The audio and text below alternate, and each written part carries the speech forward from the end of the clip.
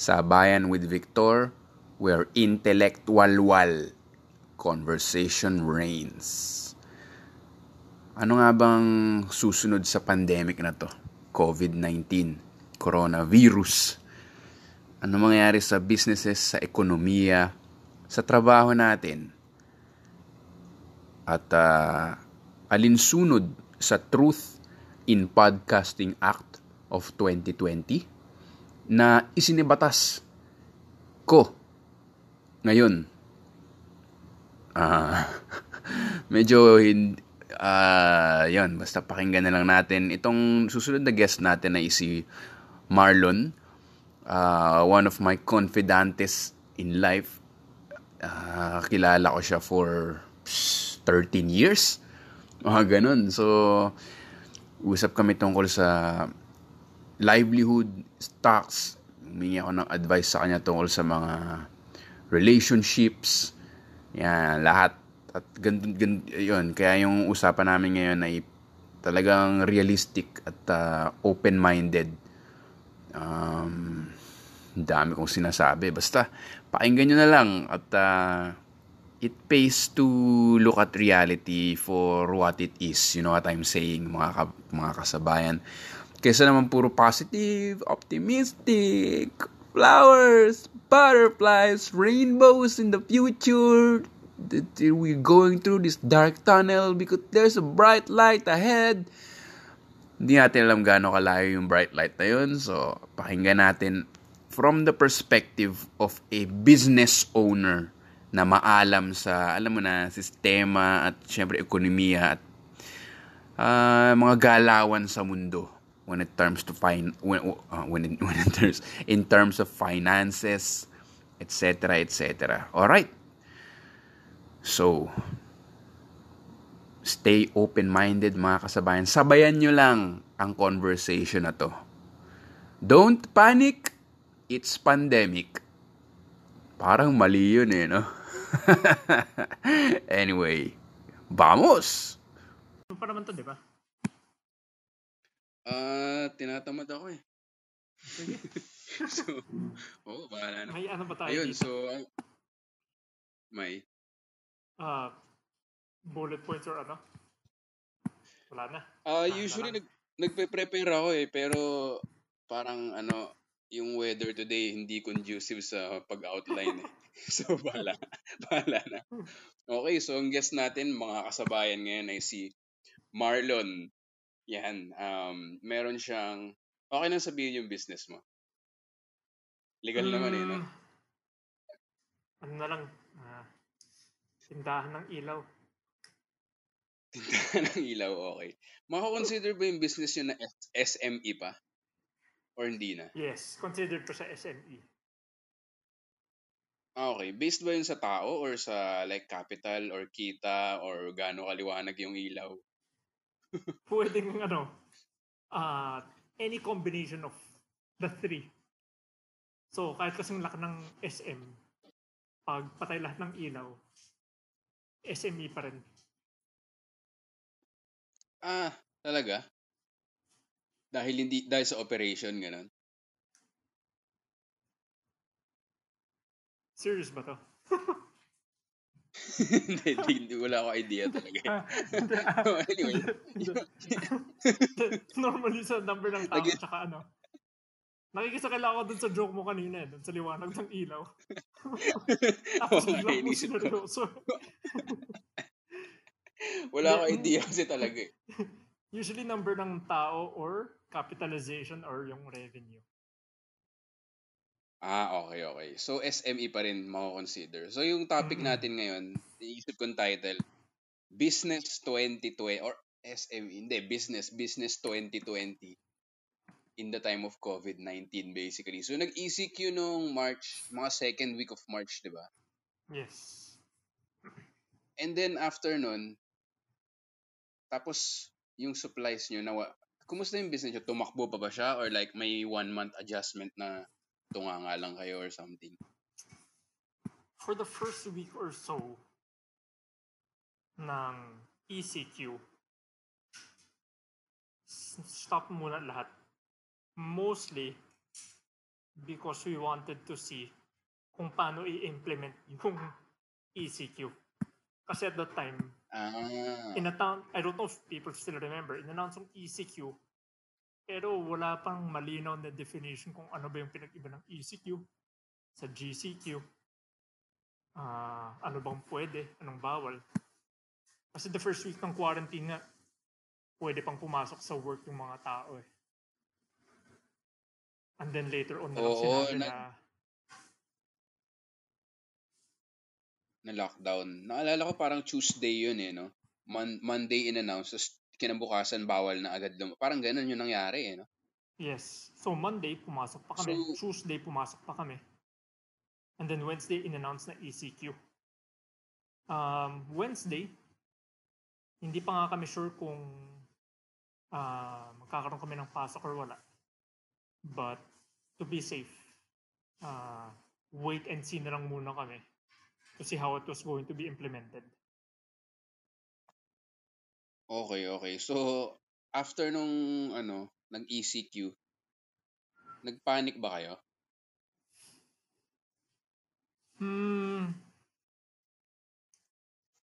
I wouldn't say panic. Okay. We were trying to stay Nag-scream abreast. ka ba like a... Nag-scream ka like a girl, gano'n? Hindi naman. Hindi naman, pero pag matutulog Okay, ako, okay. alam yung yung kung iiyak mo na lang yung sarili mo para makatulog. Hanggang makatulog. yung may tulog. Oh. Hindi nga makatulog baby namin eh. Okay. Iyak ko ng iyak. Kaya ka rin hindi makatulog. Dumagdag Hindi, yun. yung baby hindi makatulog dahil ako yung iyak ng iyak. So yun, nakatikim rin siya. Nakabawi ako. Nakaganti ka. Nakaganti ako. So yun, nag-struggle kayo to stay abreast kasi... No. Wala kasi ito yung sige. Okay. We were trying to make decisions and trying to stay abreast kung ano yung actual policy ng government. Kasi, if you remember, yung mga briefings, medyo alanganing oras and then medyo hindi clear kung ano yung mga can and cannot do during this time. So, parang at the time nung gabi, dinidecipher pa. But eventually, we just learned to wait na lang for the summary in the morning ng mga news outlets. Kasi pagka Monday, parang siya minsan mga 1 a.m., 2 a.m. di ba? And then, usually, marami pang ibang topics din na hindi naman na relevant in our case.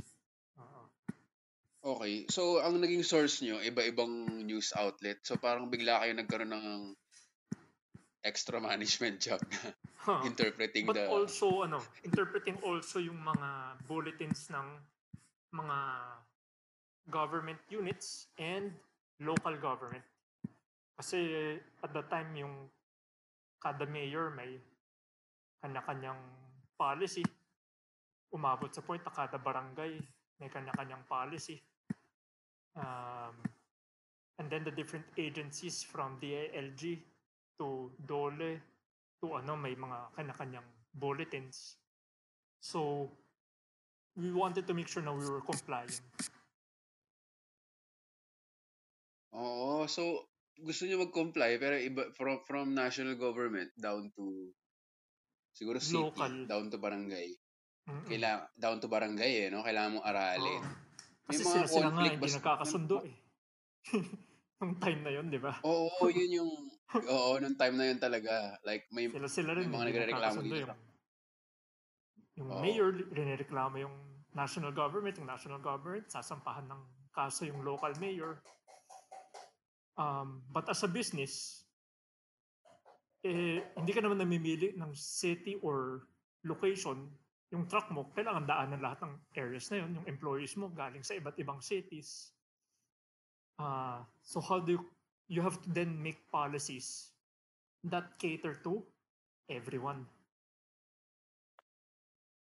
Oo nga. Ito yung regarding pagpasok ng employees tapos pag ship out nyo ng products pagbenta. Ano yun yung ano yun yung naapektuhan sa business? Well, lahat na apektuhan. In terms of deliveries, even then it was unclear initially what was essential and unessential, essential and Oo. inessential goods or non-essential Oo. goods. Hardware kasi is essential. Lighting is sold in hardware, so it could be argued na essential good yung lighting when we supply to Ilaw. hardware stores. Oo.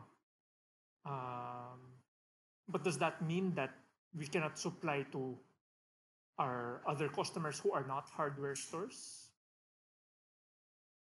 Hindi malinaw. Okay.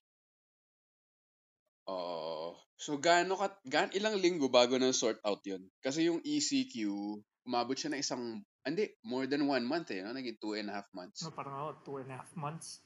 But after the first or second week, parang na-sort out na in the sense that hindi naman nahaharang yung goods sa mga hardware, yung delivery ng goods. Ang kailangan na lang namin ayusin at the time was travel ng mga employees kasi there's no public transportation. So we had to choose who could go and who could not go to the office and to the warehouse. We also had to take into consideration na ayaw rin naman namin ma-expose yung mga empleyado sa sakit. Yung mga ganong bagay. Oo, kasi alam ko pag pandemic daw, hindi siya covered ng kahit ano o halos lahat ng insurance no? Di ba? But sa amin, irrelevant na nga yun kasi ayaw mo lang na may essential personnel ka na tamaan ng debilitating disease. Kasi at that time, if you catch it, or until now, if you catch it, one, aside from the risk of death, kasi baka sabihin ng tao, well, yung risk of death, parang 1% or 3% at the most. Pero malaking bagay pa rin yung hospital ka ng 2 weeks or 3 weeks. Kung wala ka namang severe symptoms, malaking bagay pa rin yung naka-quarantine ka for 2 weeks. Oo. Hassle nga. So, para siguro explain lang sa listeners, yung ginagawa nyo is business to business na sales ng ilaw, di ba? Yes. Okay, so, yun. Kasi natamaan lahat ng business Baka kasi iniisip ng mga iba. Pero yung business nyo as in, hindi naman sa no? Pero kumikita naman siya tsaka malaki, di ba? As in, nakabili ka na ng yate dahil doon. Hindi, joke lang. Pero hindi, hindi ito yung parang, kasi iniisip natin yung mga stall, pero tinamaan din yung mga quote-unquote malaking business no? Well, Kasi we yung source fall, nyo, supplier nyo, galing sa abroad din, di ba? yeah, I think it would be a shorter list to compile yung mga businesses na hindi tinamaan. In fact, So, baka si Green Cross Alcohol lang tsaka si si Lucky Me. Green Cross Alcohol yung mga nakinabang. nga Unilab. no? Ganun. Globe and PLDT are doing okay. Meralco. And then, Hindi. Meralco nga, I'm not sure kasi maraming industry like factories na nag-stop operations, stop production. Oo nga. So, yung residential consumption ng Metro Manila nag-increase, I imagine dahil maraming sa bahay, maraming nag-aircon, maraming nag-work at home. But marami rin, kapalit nun, maraming malls na sarado, office na sarado, factories na sarado. And I think that comprises more of their revenue versus residential users. Oo. Dami na pati airline, tinamaan, restaurant, syempre. We were just discussing Parang this afternoon na, well, tanong ko sa yung experience mo, Vic. Sa circle of Mm. friends mo, mga batchmates mo, how many of them are, kung walang nagbago sa employment situation nila, and how Income. many, o ilan yung parang drastically na nagbago? Kasi karamihan sa kanila corporate eh. Corporate or mga attorney, mga doktor. So siguro in 10, isa lang yung or less yung naapektuhan. Sa circle ko kasi management graduate ako eh. Less than 10%. So even the ones in corporate, wala pa silang na-experience na yung partial na time in, yung parang half time lang or no work, no pay na muna. Okay. Balik kayo after 2 months. And then, may sweldo ba sila during the whole time na naka-quarantine? Yung mga ganun. Karamihan sa kanila work from home, same sweldo, pero may naalala akong nabasa na message na parang gagawing 4 days a week na lang yung work.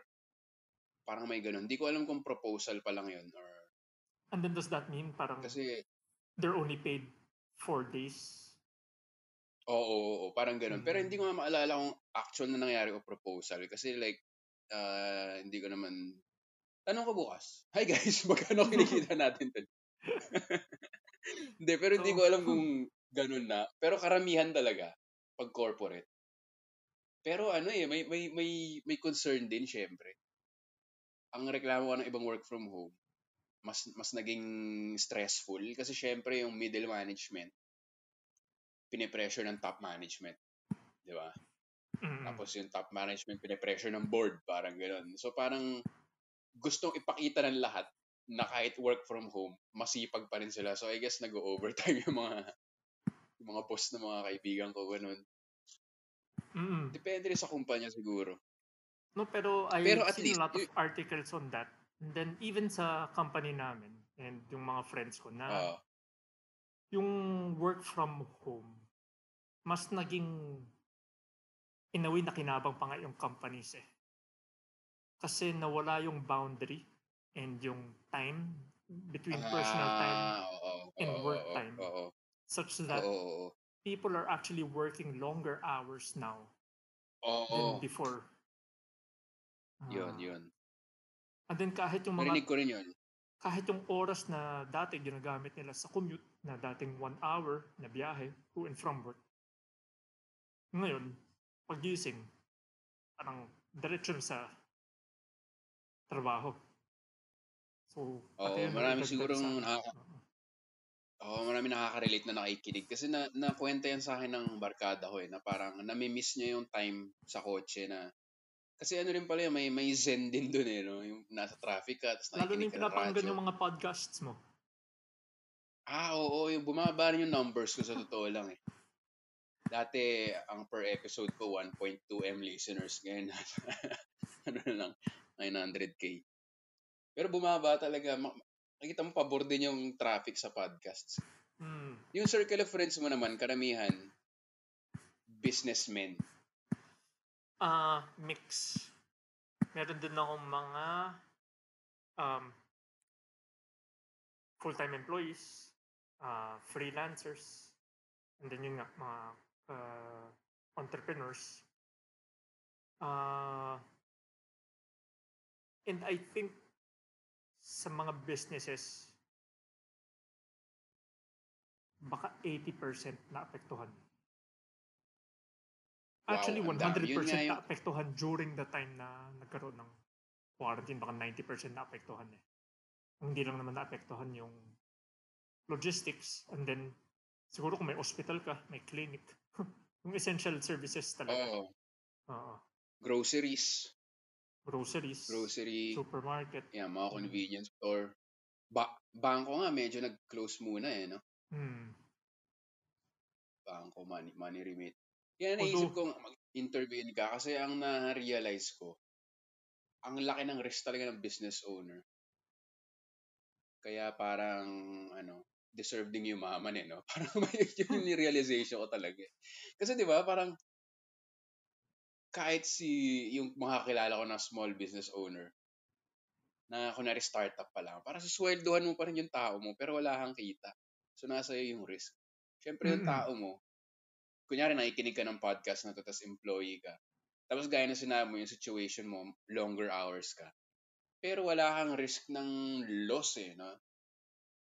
Ang loss mo lang is mawalan ka ng trabaho. Pero like, wala kang ininvest. Malinaw business Yes. Basta So, basically, ang laki lang kung ng mawalan ka risk ng, kung mawalan ka ng trabaho, ang biggest risk mo is for that time na wala kang trabaho, zero yung income mo. Oo, Zero. yun. As a business owner, pwede ka kasi mag-negative eh. Oo. And in a month, you could be losing, well, however big your business is, no, however big your expenses are sa rent mo, sa utilities, sa salaries, sa operations, sa cost of, kung may mga utang ka pa, yung cost ng mga loans mo kasi tuloy-tuloy rin naman yung interest ng mga Oo. utang mo sa mga financing. And I think medyo additional burden dito kasi a lot of responsibilities na in other countries are taken on by the public sector or the government. Napapass on sa private sector dito. Tulad ng transpo, ganun. Or yung huling prinopose na yung sa mass testing sa private companies na lang. Oo. Tapos before that naman, So, yung request ng mga, yung plead ng government na pwede bang i-advance na lang yung 13th month ng mga empleyado. Kasi kulang yung hindi ko pang-ayuda alam ng yun. government. So, mga ganun, na parang, nga no, pero hindi naman rin require na mag-testing yung mga employees bago bumalik sa Hindi trabaho. naman. Pero Hindi naman. kailangan mo ipatest pa rin no? But I guess depende na yun sa each business owner on kailangan nilang i-weigh yung risk tsaka yung gastos. And it's very understandable na right now maraming businesses na walang pang gastos for what they might feel is a Testing. non-essential non-essential expense. Ang hirap, no? So, sa mga nakikinig ngayon ay June 13 to record. So, nasa GCQ. GCQ tayo, di ba? Kasi ECQ, MECQ. GCQ tayo ngayon. Yes. Pero sabi mo, medyo nag-normalize kayo after a few weeks. So, ano nangyari? Essential ba kayo? Like, nag-full operation ba kayo ng logistics? No. Nag-deliver din kayo sa non-hardware or hardware lang talaga? Right now, I mean, until now, we're not back to normal operations. And I think a lot of companies are not yet back to normal operations. Dahil lang nga walang public transport yung staff mo or yung hindi nga makapasok sa office eh. Wala silang masakyan na bus, wala silang masakyan na jeepney. So, Sorry, cut lang kita. Paano nyo sinolve yun muna, yung transportation nyo? Well, right now, yung sarili naming mga trucks and then yung mga personal vehicles namin and their personal drivers are the ones who are bringing the employees to and from work. Sarap ng buhay nila. Di ba? Sumarap buhay nila. Para silang artistang magko-commercial. May shuttle. Sila so, mamaya, masaspoil na sila niyan. Parang, bakit ka late?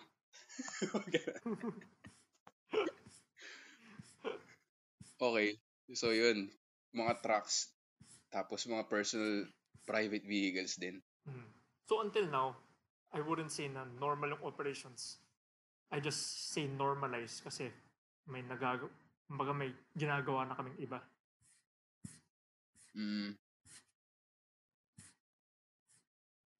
Yun nga, kasi pagka ako naman, yung mga freelance, wala ka rin parang survival lang talaga yung mo. Like, wala kaming sinusweldohan din.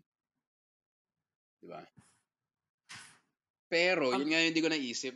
Meron yung mga free, wala kasi akong anak tsaka asawa. So, talagang isolated ako, kumbaga. Pero kung may anak ka nga naman, siguro yun yung mahirap, no? Sa kahit anong work, freelance ka, di ba? Employee, business owner. Especially yung mga breadwinners, I think malaking problem nga ngayon that I see coming is yung mga OFWs na nawala ng trabaho. One big contributor dyan is yung, for example, yung mga seaman natin. Kasi yung cruise ship industry, patay ngayon. So lahat ng Pinoy na nagtatrabaho sa cruise ship, wala nang trabaho.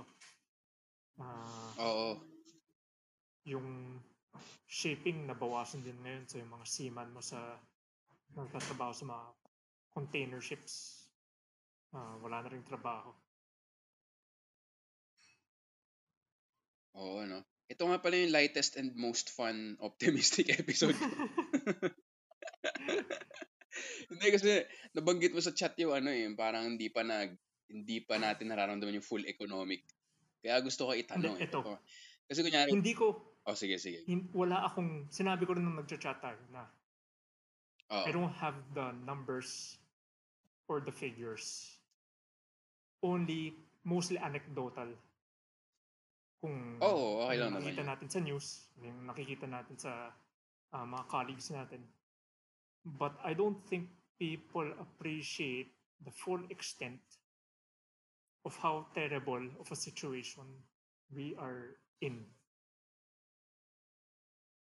Oo nga parang kailangan, parang naging lax na yung mga tao rin ngayon Kaya gusto ko rin parang i-panic yung mga, hindi na i-panic, pero parang, kasi ako sobrang austerity ako ngayon alam mo yun. Kanin, karne. Pero, parang living lavishly pa rin yung iba alam mo yun. Pero And I think but then again, bakit? Maraming tao na are waiting and expecting things to go back to normal by the end of the year. Or parang pag bumaba na yung cases, okay, back to normal na. But I think that's not something we can expect realistically anytime soon. Actually, isa ako dun sa mga yun matipid naman ako lagi. Lalo na ngayong nabawasan yung income. Pero, parang isa ako dun sa, okay, wala nang, siguro January, ganun. Okay, shooting na ulit, balik na lahat. Pero from a business perspective, mas nakikita mo kasi meron kang suppliers, di ba? Nag-a-advertise ka, may empleyado ka. So, ano yung mag-iiba or ano yung hindi mo na mababalik sa normal? I think recently, they announced na yung GDP year to date from the same period last year is down 6%. Now, 6% alone is a very large number when you're talking about GDP. Kasi sa isang taon, umaakit lang yan ng 3 to 7%. 7% on a good year. Ibig sabihin so may ito growth decline. So ito negative 6. And then they also reported na about 7-8% unemployment. But I think hindi pa nare-record lahat kasi sa unemployment, hindi pa dyan nakasama yung no work, no pay. Yung nakahang lang yung status kasi technically hindi pa sila tinatanggal. No work, no pay rin sila. Yung kaibigan mo na magiging 4 days a week na lang yung work, hindi siya kasama sa unemployed. But pag bibilangin mo, 20% less yung kinikita niya. Yung iba, 3 times na lang papasok a week, so sila 40% less. So yung mga yon hindi nabibilang. But if you take it all cumulatively, amongst millions of workers na nabawasan ng time nila, that's going to amount to a lot of economic slowdown. Kasi ito na yung mga, like you, lahat sila naka-austerity mode na rin. So, Oo. aside from walang gustong kumain sa restaurant dahil natatakot silang magkasakit, mababawasan din yung kakain kasi nagtitipid sila. So, Oo. nakikita mo ngayon marami na rin restaurants that are hurting. I don't know how much time a lot of these restaurants have to recover. But if they don't recover within the year, malabo nang bumalik pa yan sa 2021. And so pag hindi nag-recover within the year, nagsara sila, then kailangan mo naman bilangin yung mga restaurant workers tsaka restaurant owners na unemployed na rin. Oo. So magkaka-domino effect. So yung mga restaurant workers tsaka owners na hindi na nagtatrabaho, sila rin, they'll be spending less. Yung landlords nila, yung mga spaces na mababakante, wala na rin kikitain yung space na yun. There's just less money moving around in the economy. Oo nga. Kaya siguro kailangan mag-austerity mode talaga yun. Kailangan din na medyo panic. Kaya rin ako bumalik sa condo actually para maramdaman yung panic na parang, alam mo yun, kasi kailangan mag-isip ng iba-ibang ways. Kasi pag mag-isa ka lang, hindi ka komportable kasi like kailangan akong bumili para sarili ko, tapos yung bills hindi tumitigil eh. Yung bills Tapos hindi yung nga mga tumitigil. in my case, ano na raw yung mga ad agency naghahanap ng mga nagsushoot sa bahay or kaya mag-shoot mag-isa. So mag-a-adjust ka ngayon na parang magre-release. Kaya ako nagre-release ng mga video ganyan para pakita yung, alam mo yun, na kaya. So kailangan ng iba-ibang ways. Tapos ang dami ring mga project ng, kunyari, Comedy Manila live. So nawala na agad yun, di ba? Pwedeng buong taon eh, no? As in one whole year.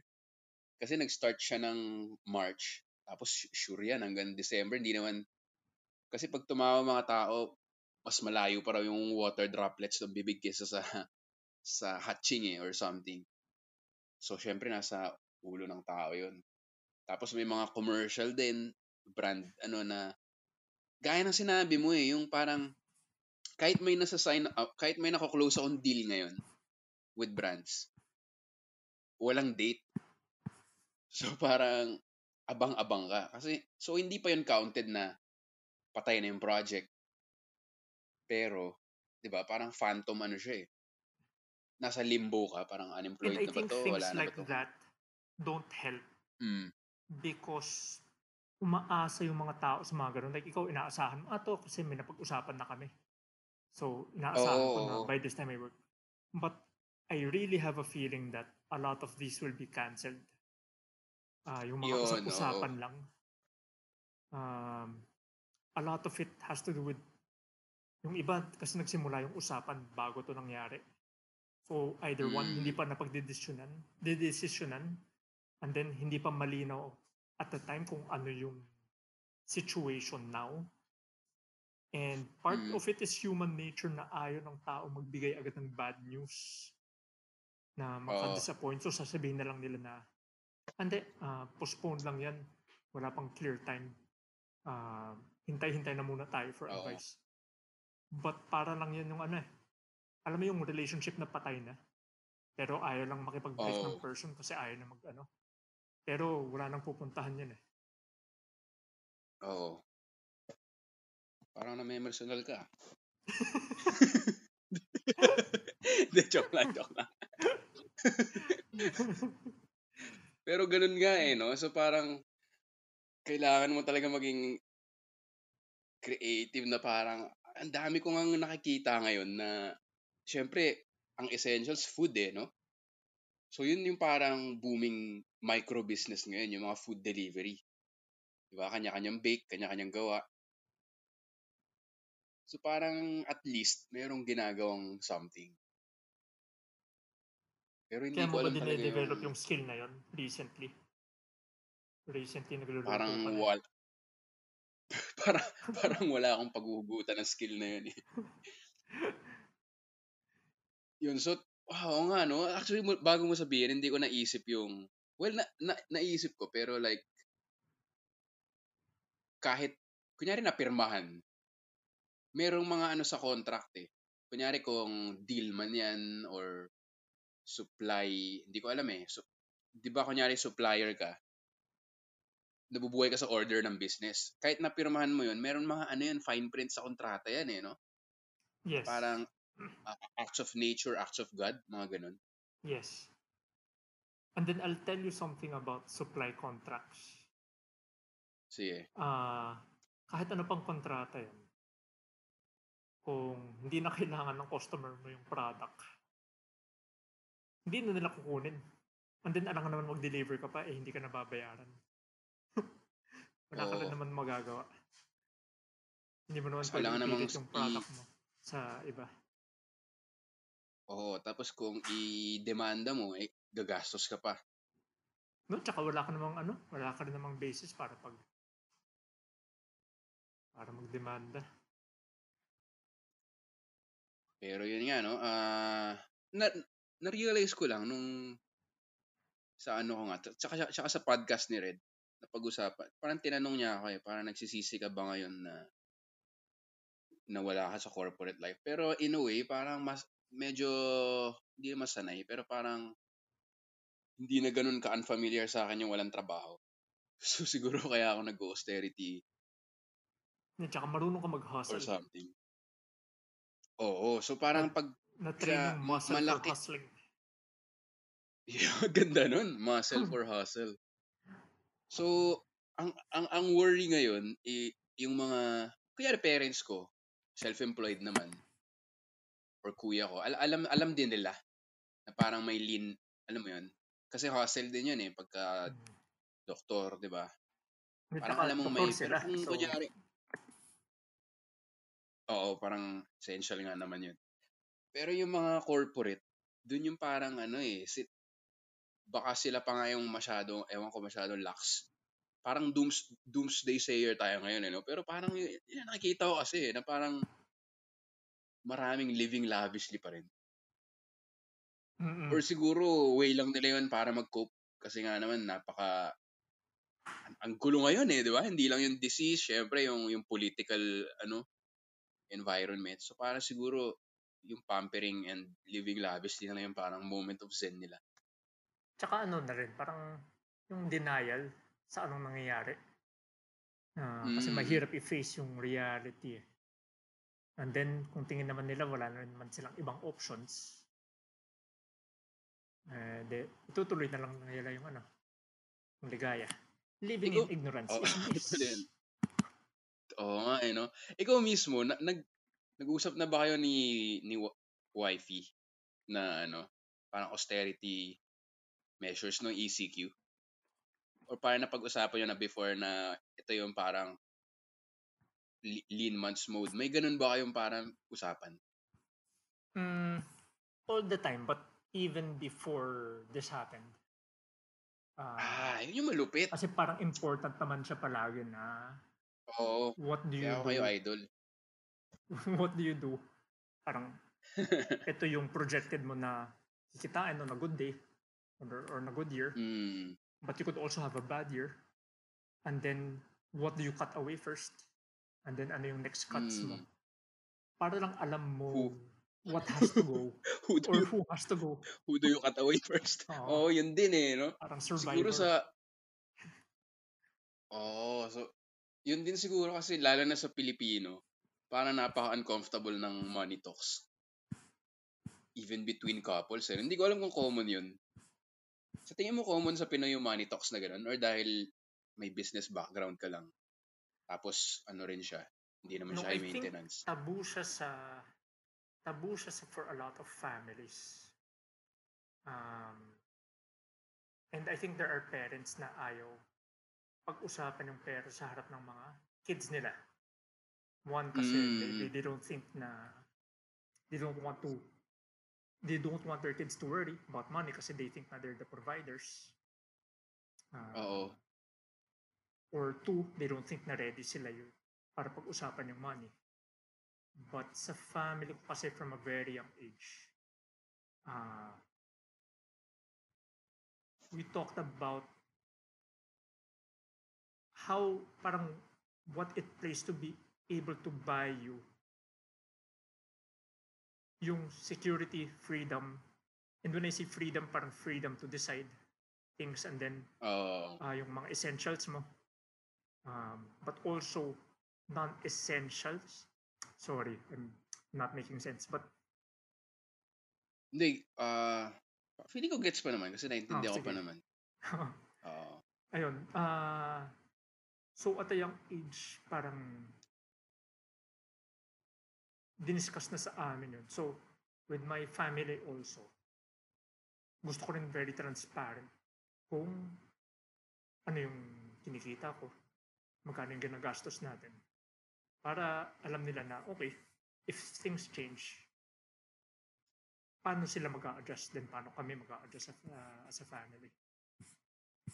Okay. Family meaning wife and kid? Yes. Or family meaning nuclear family mo before? Well, on both sides. Or both? On both sides. But they're different conversations kasi parang when I'm talking to my wife and my son, hindi sumasagot yung son ko kasi 6 months pa lang siya. Tapos wala pa siyang contribution sa family. So siya yung unang pabigat actually. Siya yung pinakapabigat sa aming tatlo. At least 2 decades pa no? Bago siya maka... Oo. Unless mag-TikTok siya tapos kumita siya doon. Gusto kong gawan ng Instagram page para makakuha ng sponsors. Uy, tactic yan ng mga ngayon, magulang ngayon. Pero anyway, yung sa magulang mo, hindi naman kasing detailed ng alam mo yung kinikita nila. Di ba? Or alam mo rin before? Sa parents mo? In orders of magnitude lang. Hindi naman specific. Parang in orders of magnitude lang. Paano magnitude? Like, may range, ganun? There's a range. Or parang alam... And you know if it's a good time or if it's not a good time. Okay. Pero sa and couple, then iba yung conversation kasi kunwari my family, with my wife and my son. I talk to them parang bilang provider, and then yung wife ko like as a partner, parang how do we do this together.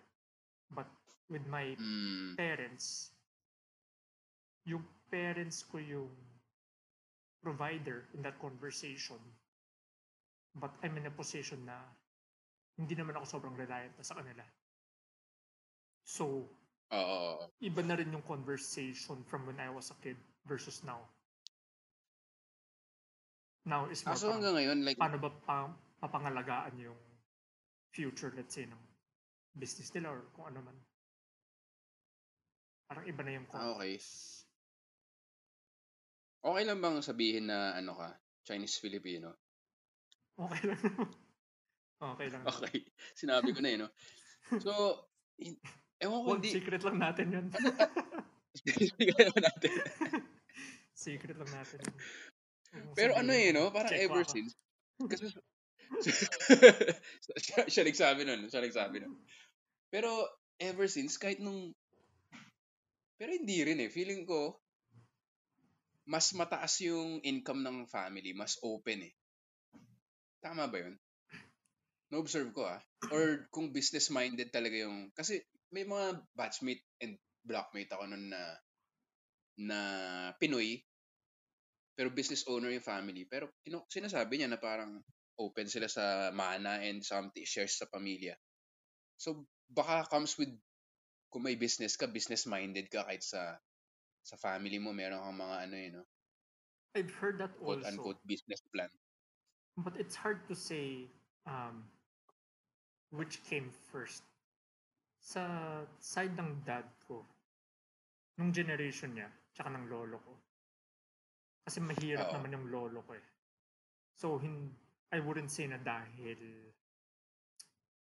maraming money yung isang family, pinag-uusapan nila yun. Kasi yung lolo ko was a first generation immigrant. So, he came to the country, wala talaga. Okay. But coming from a place na wala, and then nagkaroon siya ng sarili parang sari-sari store sa probinsya. to come up with something like that, I guess it was important for him to discuss sa children niya. And then yung dad ko, 8 silang magkakapatid. Kung anong mangyayari doon. And then, kung saan nanggagaling yung baon nila. Diba yung mga paggastos nila. Okay. And I think at that time, pag may, if you're a small sari-sari store, tapos parang yun yung ginagamit mo pang subsistence, I can only imagine na sobrang aware ka sa lahat ng gastusin. Kasi yung binibenta mong basics na asin, gatas, yun din yung ginagamit mo sa bahay. And then yun din yung binibenta mo. Gets. So, every time you drink something or you eat something, iniisip mo, kung hindi ko nakain ko, kung nabenta ko to, ito sana yung equivalent niya. But because I'm drinking this Coke, I lose on the profit from drinking this Coke. Diba? So, sobrang nagiging salient yung value ng money tsaka yung process ng commerce tsaka transaction. May sari-sari store ka. Pero ganun, nga, no? I guess mindset siya. Nga, which comes first. Kung may ganun ka mindset, kaya ka siguro magiging negosyanteng mayaman. Or at least may fighting chance ka sa business. Kung gano'n ka na mag-isip, maliit ka pa lang. Kasi yung lola ko yung lola ko naman. Ito lola ko sa mother side, mas close kasi kami. Ganon din siya sa probinsya, meron na nga siyang concept ng futures dun eh. Pero hindi niya naman alam siguro yung futures. Yung parang bibili siya ng bigas. Hindi ko nga ma-explain ngayon eh. Pero basta bibili siya ng bigas at this price. Tapos ibibenta niya, parang ganon. Meron na siya mga kukontratahin niya na yung gantong presyo. Tapos pag tumaas yung bigas, parang mga ganon. Kasi yung hindi pa naaani. Oo, may mga ganung concept na siya eh. So yung mga farmers, diba, parang kukontratahin na okay, yung future harvest mo, kukunin ko na at this price, i-guarantee ko na at this price. Oo, babayaran ko na. Tapos pag na-ani mo na, ako na magbahala sa retail price. So may ganun din siya. Tapos may mga, so I guess kaya rin na-trickle down sa amin o sa akin yung pagtitipid, I guess. Pupos lang kita sandali Pero yun nga. Sige lang. Tapos babalik ako, may point lang ako na gustong i-raise. Sige.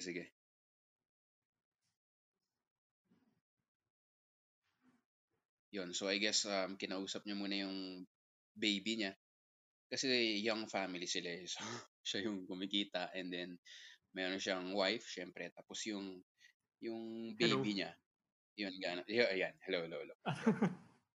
Sorry, yung baby ko kasi parang gigising na eh. Kailangan ng pakainin. Okay. Ito baka no, I wanted to raise a point kasi may binanggit kayo mga friends mo na mas may kaya. Sige. Nila na yung mindset man kung ano or yung hard work that comes from being successful. Ito opinion ko lang to.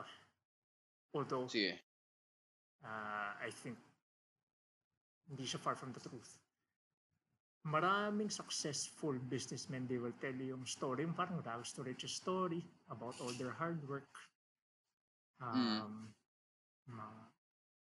But I would say, a lot of success sa business, 90%, comes from luck and privilege. 90%? Comes from luck and privilege. Okay. And then matitrace mo kung saan times na sinerte sila dun sa mga decision making, luck, and then privilege kasi they were in a position to take advantage of that opportunity.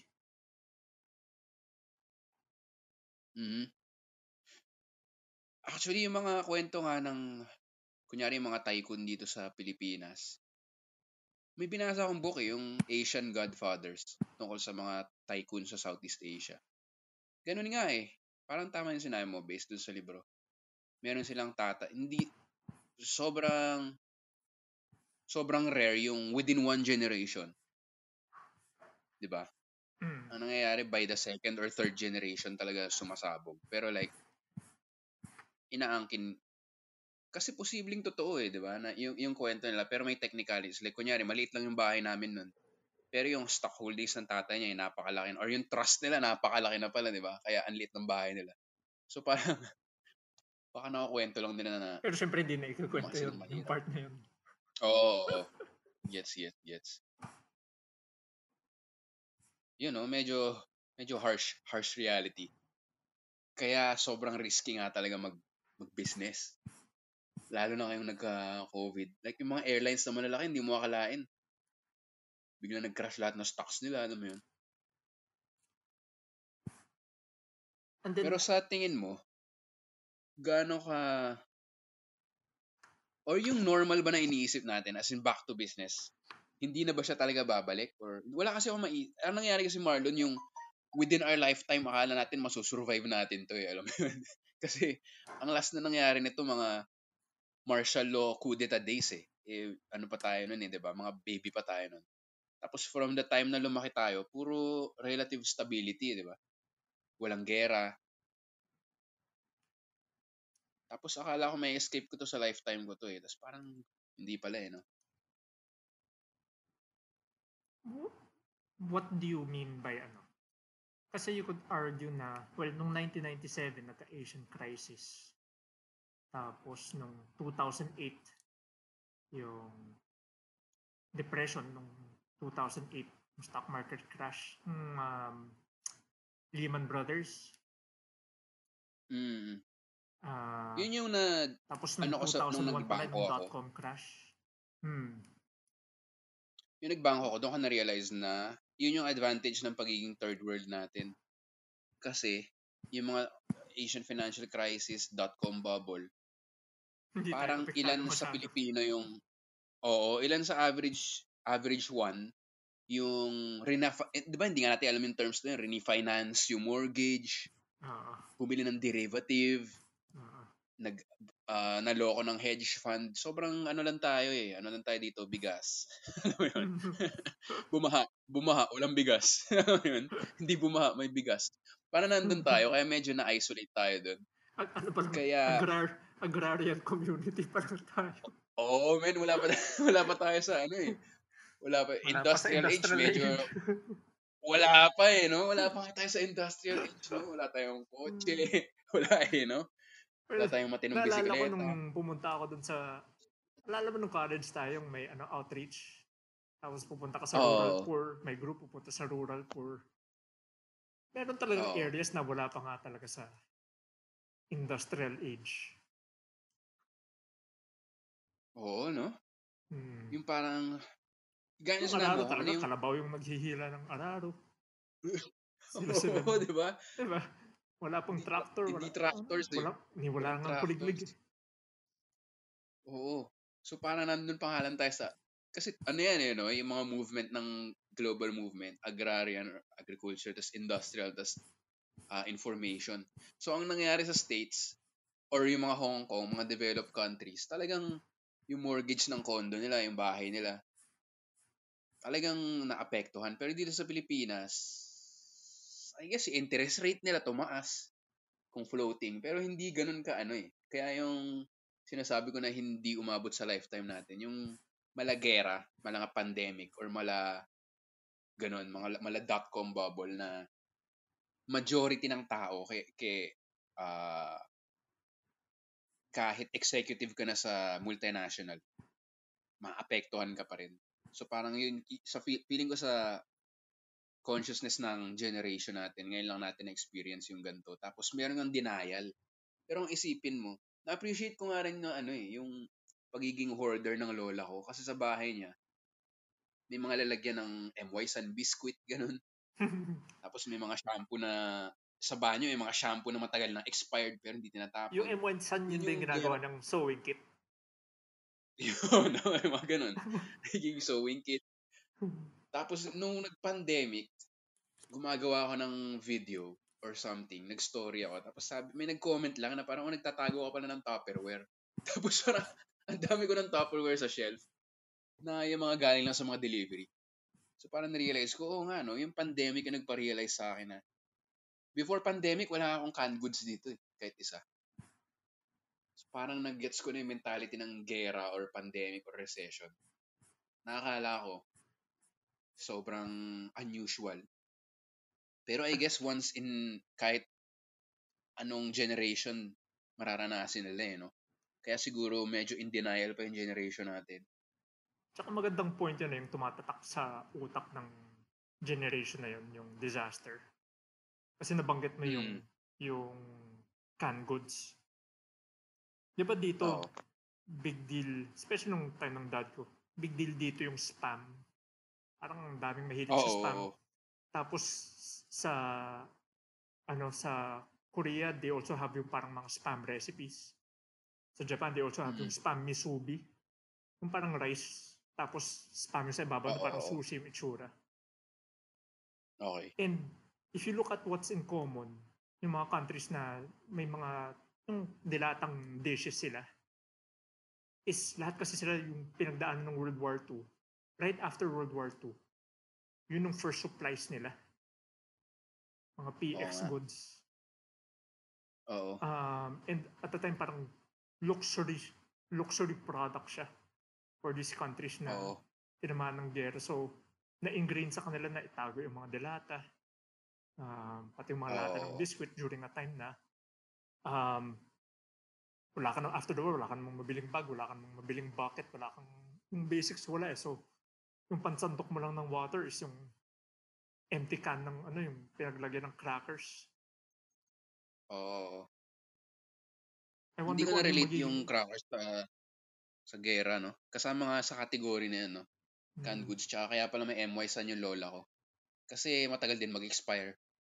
Diba? Tapos solid yung packaging. Ano kayo magiging equivalent ng generation natin dyan? Pagtanda natin mga 8 years old, lahat tayo nag-uube cheese pandesal pa rin. Big sushi. Alam mo yung favorite ko, ube cheese pandesal. Every morning, kailangan. Yung apo mo, alam mo si Lolo Victor? Hindi yan maka-coffee pag walang kasamang ube cheese pandesal. Oo, no? Yung feeling mo, pag walang ube cheese pandesal, may pandemic uli.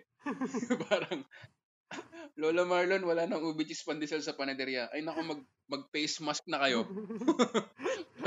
Parating na yung pandemic. Sabihin lang, ang praning naman ito. Tapos magkakatotoo, no? Kaya nga naawa ko sa parents natin. Dalgona coffee, no? Pero ngayon, wala pa nai-invento na mas malupit sa canned goods eh. Sobrang dapat manalo ng Nobel Prize yung nag-invento ng canned goods eh. Kasi luto na siya, ang tagal niya mag-expire, tapos ang ganda ng packaging niya. Lupit eh. Ganda ang observation yan no, Victor? Ganong kalayo ng problems ng panahon ng grandparents natin sa panahon natin.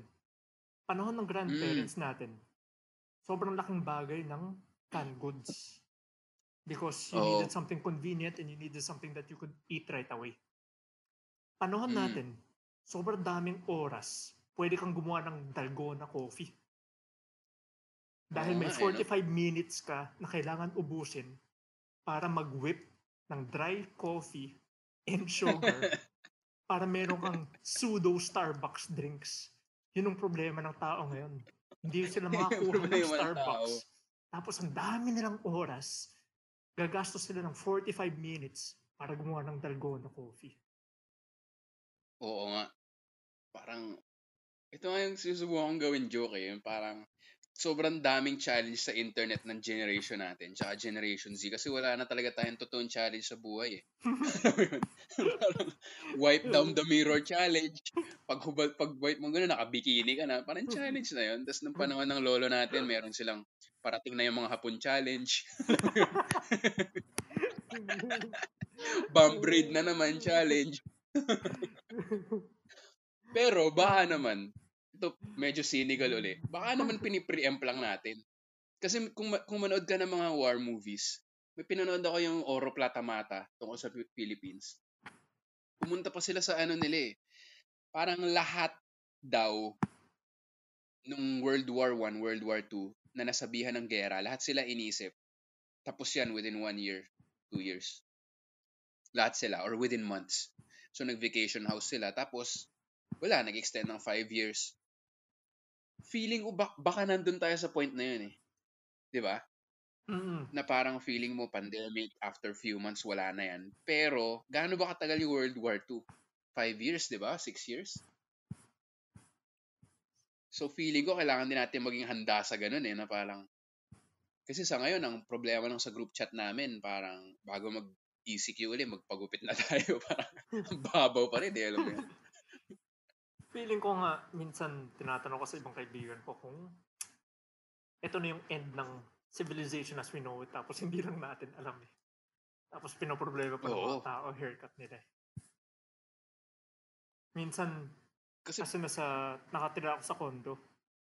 Tapos ini-imagine, minsan, ang worry ko, one day, magigising ako, pagbukas ko ng bintana, pagtingin ko sa city, ano yung parang sa post-apocalyptic movie na puro usok na lang. Oo. Parang puro usok na lang. Tapos inisip, pag yun makita ko na kayong mga next steps ko. May oras pa kaya ako magdalgo ng coffee. Ube cheese pandesal. Ube cheese pandesal. Pero meron ding mo. Ube cheese pandesal. Pero may moments din sa start ng quarantine na, kasi nabasa ko rin sa isang article na how do pandemics end? Kasi nagkaroon na nito, di ba? Yung Spanish flu. Yun lang yung mabibigay ko example. The plague. Black Death. Medyo recent times. Ang nangyayari daw, nauuna yung psychological fatigue kaysa yung, or psychological immunity. Nagkaroon na ata, Philadelphia, US. Hindi, after World War I nga yun. Yung parang nauuna yung pagod mo sa paranoia. Na parang pataas ng pataas pa rin yung pandemic, pero pagod na lang yung tao maging praning. So parang inisip nila, bahala na, pucha, bahala na. So, nauuna yung ganun. Hindi nagiging careless Magsusurvive yung mga pa rin tao. human.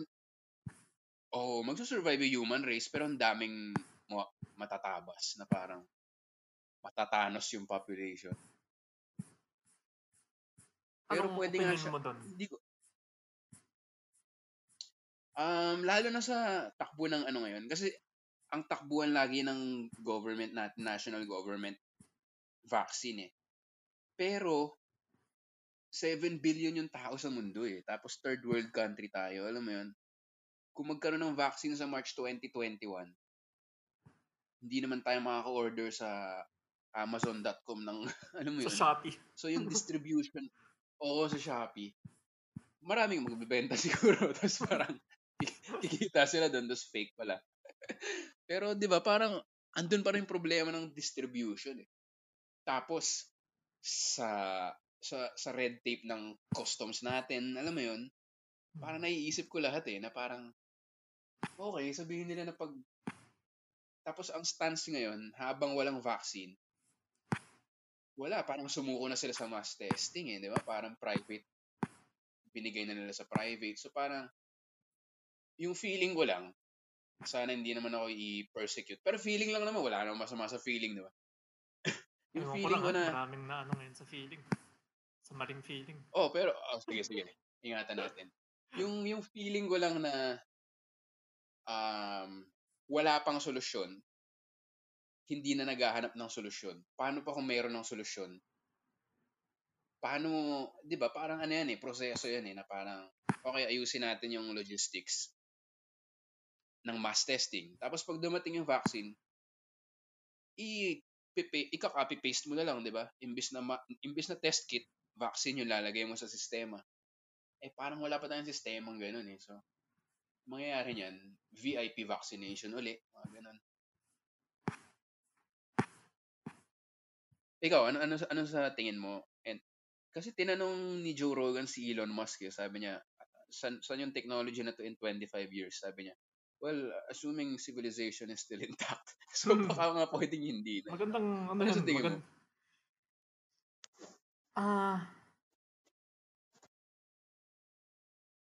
Anong tingin ko sa what aspect of it? Like, gaano kaposible yung pagbalik sa the way yung things were? normal talaga na yung gaano ka layo yung new normal sa previous normal? Gaano ka baba yung base, gaano ka gulo? Again, di naman tayo expert, pero puro anecdotal lang sa naririnig natin. Tsaka sa, alam mo yun, sa history. Kwentuhan lang naman to, kwentuhan. Baka kasi yung iba bumibili na ng doomsday bunker or... Ito, add ko lang, Marlon. Before the ECQ, merong mga fake news na lootings agad, di ba? Tapos siyempre sa group chat, meron yung, bibili na ako ng barel, mga ganun. Tapos naisip ko, yun nga yung, kasi single naman ako dito. So, wala naman akong pinagtatanggol dito or parang, alam mo yun, kunin nyo na. Tapos, sasama na lang ako sa kanila. Hindi parang, hindi ganun, pero gets mo, hindi ganun kalaki yung concern ko kasi, parang, wala naman ako masyadong responsibility, wala akong business, alam mo yun. Magandang Pero point ikaw, yung ano yung tingin mo sinabi sa... mong magandang point yung sinabi mong wala ka namang masyadong concern. Kasi wala ka namang nahalaganin. And because of that, with a wide majority of the country, I think, and it might not sound nice, no? Sa dami ng Pilipino na sanay sa hirap, yung idadagdag na ihirap na ito, for the bottom 20%, baka hindi nga nila mapansin eh. Masama nga pakinggan pero gets ko. And I can see that in the sense na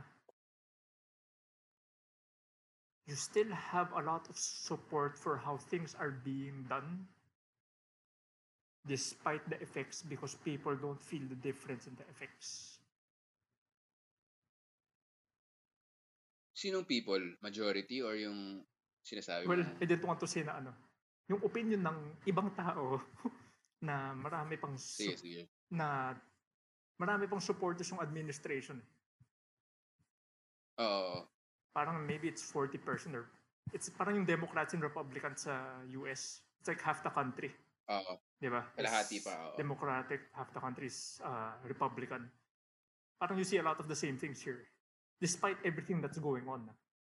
So I don't know, I don't think there is anything that is bad enough that can happen na mawawala yung base na yun. Just because sanay lang magtiis sa hirap ng tao. Yes. That for the bottom 20%, it might not make much of a difference. In fact, tama yung sinasabi nila na mas una silang mamamatay sa gutom kaysa sa COVID. Totoo yun. I mean, for the bottom 30%, bottom 40%, na wala silang trabaho for 2 months, it's a greater health risk than COVID. Kasi COVID, if you look at the stats, 5% mamamatay. Then 20% severely hospitalized.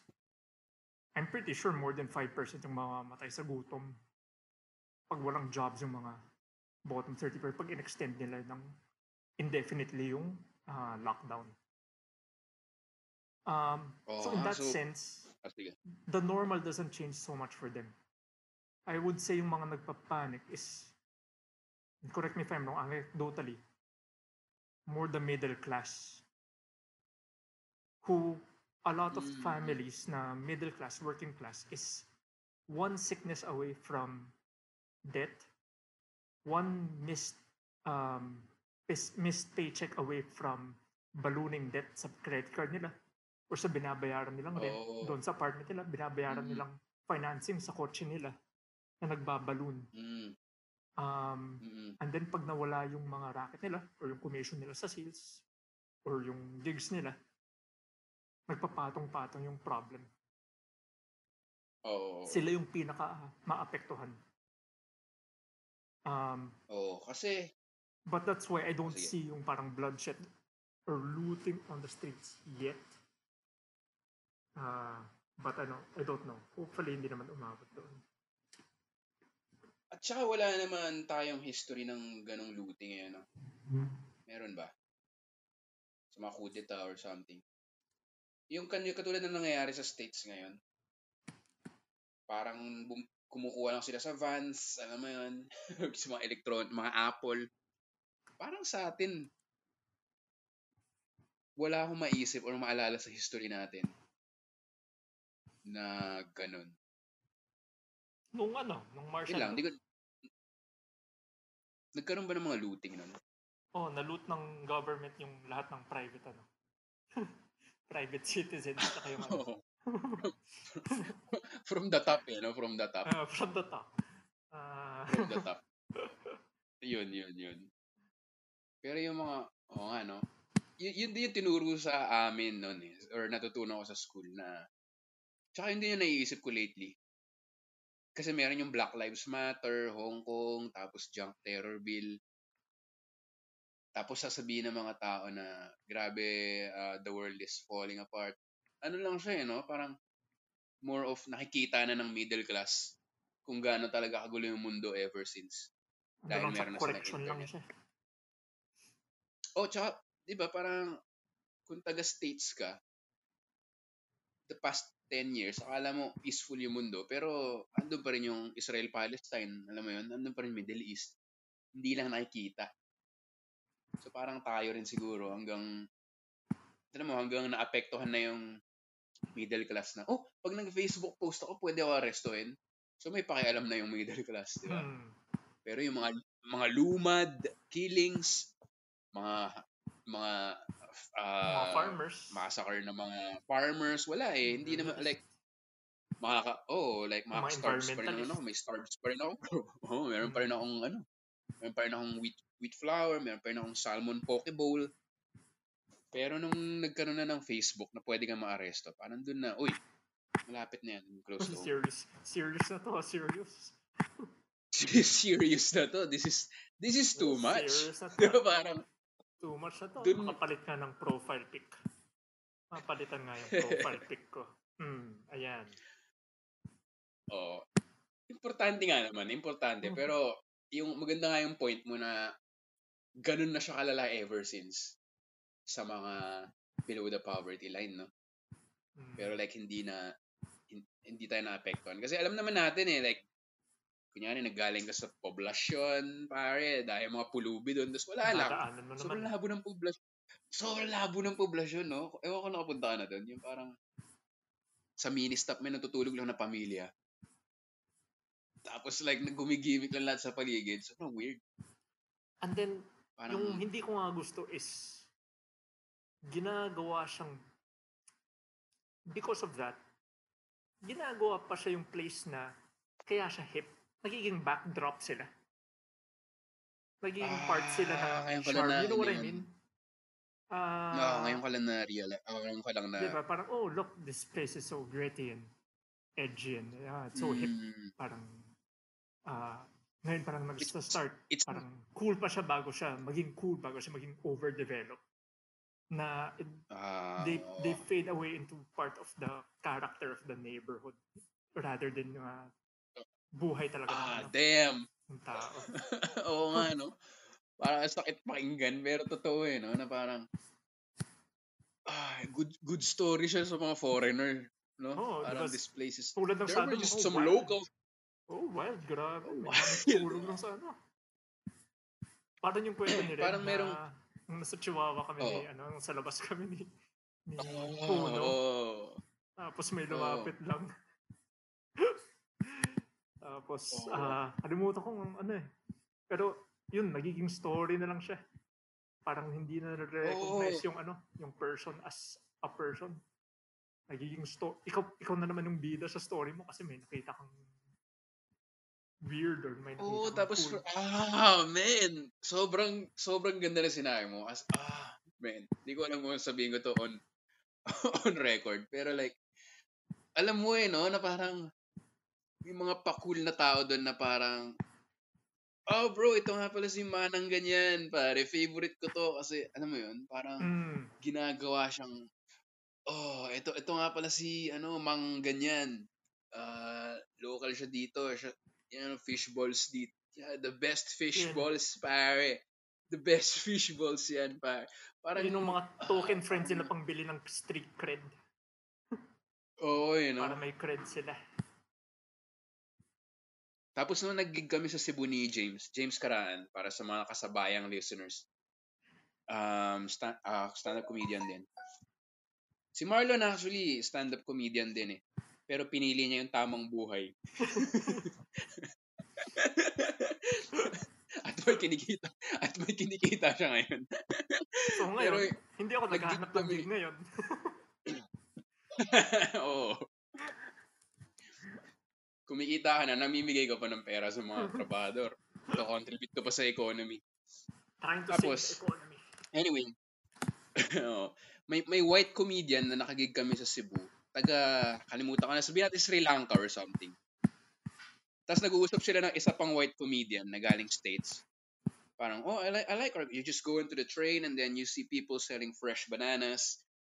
And so, tapos kami ni James parang, fresh bananas, ang ganda ng description no? Pero alam naman natin kung ano yung dinedescribe niya, parang poverty Alam mo yun? Parang may papasok sa trend na nagbebenta ng prutas. Pero sila, para sa kanila, parang, every morning, they, they wake up at the rise of dawn and sell fresh bananas. Parang ganda pakinggan. Parang may pagkaganon din tayong mga sa poblasyon no?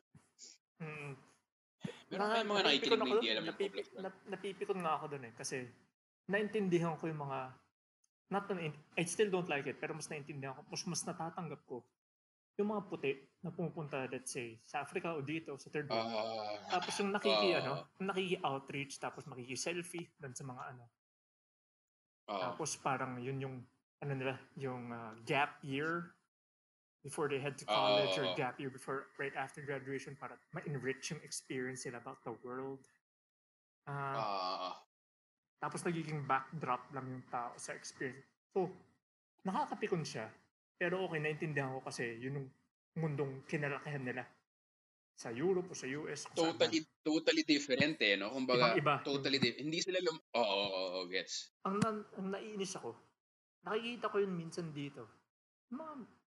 Nakikita mo yung mga post mga celebs ko yung mga may kaya na pupunta sa Africa na makiki-outreach rin. Ang layo-layo ng pinunta. Tapos makiki-selfie rin at tumulong sila.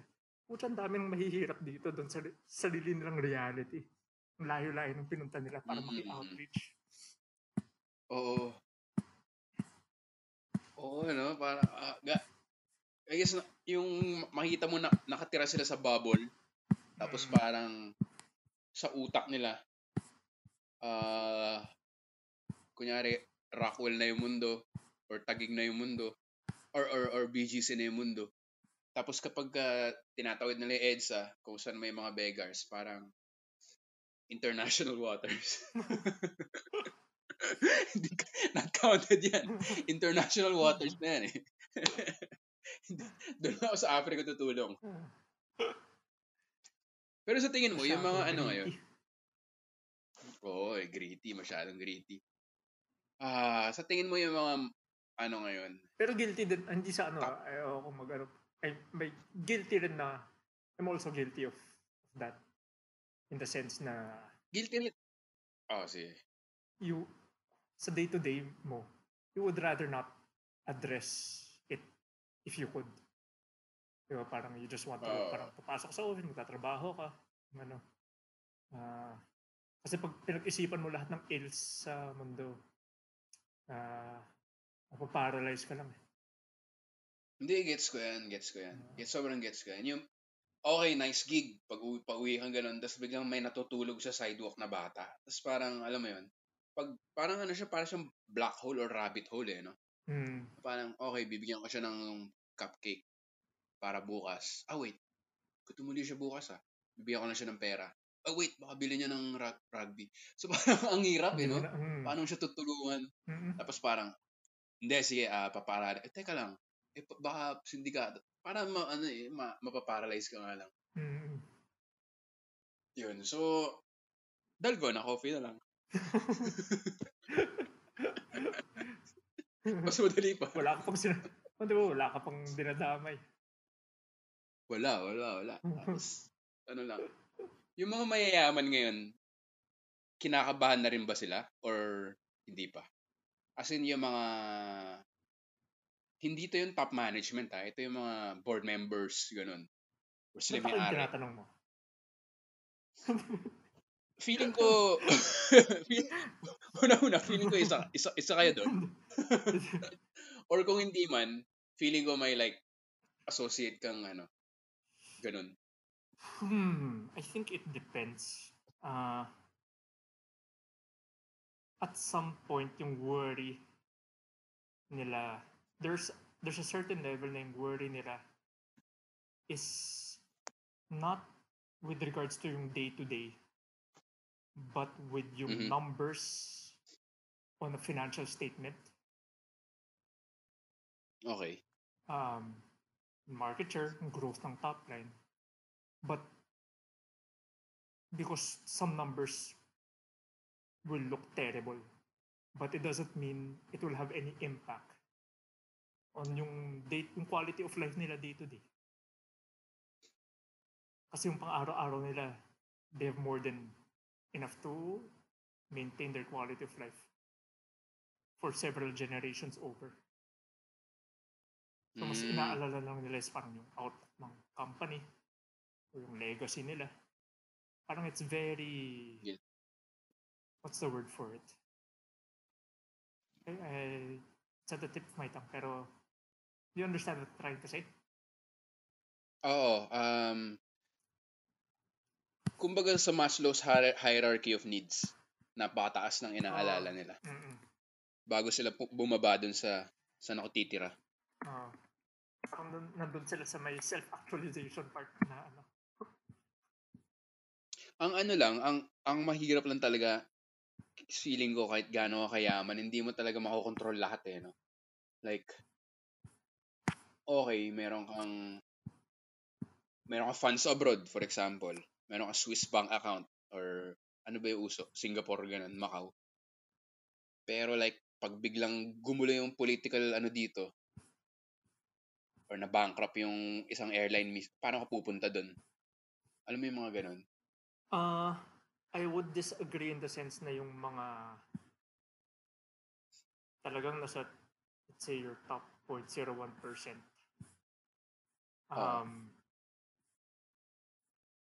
Marami silang fallback positions at marami silang options that are not available to us or other people.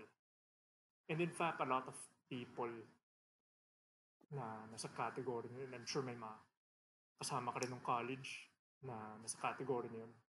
If you look at their profile, parang hindi nga nila nararamdaman ng nangyayari.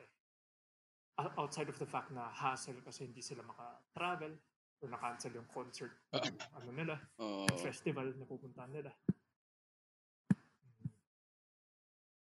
Ano ba net worth ni Henry C? 10B, ganun? Tsaka in dollar pa yata.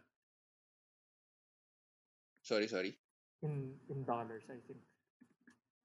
O mga ganun, di ba? So parang unimaginable lang, pero meron din mga ganun na international level ballers dito no? Parang, ginugol ko lang, $19 billion. Okay, so mas mayaman siya kaysa kay, for example, Mark Cuban. Di ba? That's a good point, oo. So, and Mark Cuban has a basketball team. Baka nga na-limit lang yung utak ko sa Philippines. Pero malamang may international contacts na yan na parang medyo conspiracy Illuminati theory na. Pero I mean, realistically lang, di ba? Na parang private jet nga naman or something. Something unimaginable, di ba? Tsaka hindi naman kailangan umabot doon kasi, I mean, all of them naman, they have private security. May sarili silang building, may sarili silang supply chain. So kung may kailangan sila, pupunta sila sa mall nila. Kung wala doon yung kailangan nila sa mall nila, ipapakuha nila. Kasi meron din silang sariling truck. Tapos lahat ng truck nila, di ko naisip yun. May sarili silang suppliers. Down to hanggang sa farmers, yung pinaka-raw materials mo, control din nila. Oo nga, di ko naisip yun. So ang galing, no? That's why parang... Ang galing. Well, I guess you can say, yeah. May bangko rin sila, di ba? So parang, hindi ako maka-withdraw sa, di ba? Alam ka naman sabihin niya, parang, hassle, sarado BPI. Di ba? Isa kanya yung video. Yung sinasabi mo na baka they have to flee the country. Pag umabot sa point na kailangan nilang mag-flee ng country, Baka yun yung point na ano. Kung sinasabi ko pag dumungo ako sa window, nasusunog na lang. Oo. Tunog na lahat. Parang, Kasi sa parang, kanila nga naman yung ano, you know. parang wala nang meaning yung, that's the point na wala na siguro ng meaning yung money. Oo. Balik na Mga ano lahat na sa yung end of days. agrarian ulit tayo, tapos barter and trade. Oo. Tapos imagine mo men, darating tayo sa bukid. Tapos para magkakwento tayo. Grabe, sobrang iba na buhay. Tapos sabihin na magsasaka. Ha? Di ba? Ba't Ha? ang dami na Ba't ang dami nyo dito? Hindi ginagawa kayo mo mo rin dito? magtanim? Yun ang advantage na, yun nga ano no? Parang Nung sinasabi ko na yung pag bottom pinala... 20%, hindi mapapansin yung difference. Oo. Oo. Sabihin nila, uy, ang daming nag-ano ngayon ah. Ang daming nag-outreach ngayon ah. Ayos. Ayos. Tataas sila, bakit 1 month na sila dito? Hindi pa sila bumabalik sa Hindi pa sila Lasal. kinukuha ng school nila.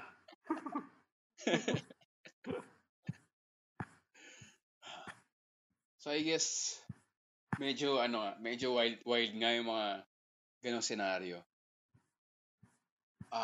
Yung middle class lang talaga. Yan nga yung gaya sinasabi ko kanina, yung kaya naging successful yung people power, for example.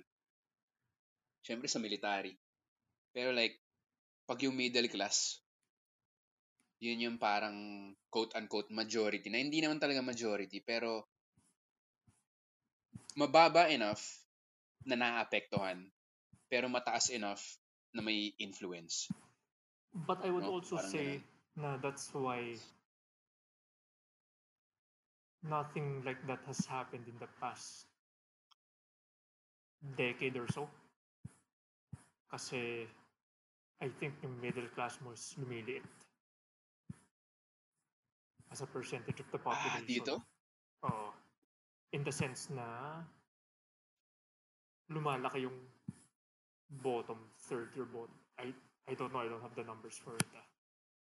But that's just how it feels. Ganun ba yun? Medyo nakakapanik yun ah. Ito anecdotal Ano sa lang. tingin mo? Dahil, sige. Ito anecdotal lang. Kasi my wife spent some time sa Indonesia. Sa Indonesia, if you can imagine, siguro when people think or Filipinos think of Indonesia, hindi naman nagkakalayo sa Pilipinas. Ikaw, anong opinion mo sa Indonesia? Nakwento mo na eh, yung hindi sila marunong gumamit ng ATM. Hindi. Medyo slow sila. Pero iba pa yun. Okay. Ibang issue. Pero sige. Indonesia, I would think, exactly pareho ng Pilipinas. As in, iba lang yung language. Pero eksakto feeling ko. Tapos, mas maganda lang yung tourism dahil sa Bali. Yun lang. Yun din yung impression ko before going there. Okay. But, when I went there, what I noticed, kasi at the time nagbebenta na ako ng ilaw, what I noticed is one, yung sa Philippines, yung market natin dominated ng mga made in China na brands. Because no one is willing to pay for, let's say, mga made in Germany, made in Japan. But doon, you have more made in Germany and made in Japan products because people had the money and were willing to pay for better quality goods.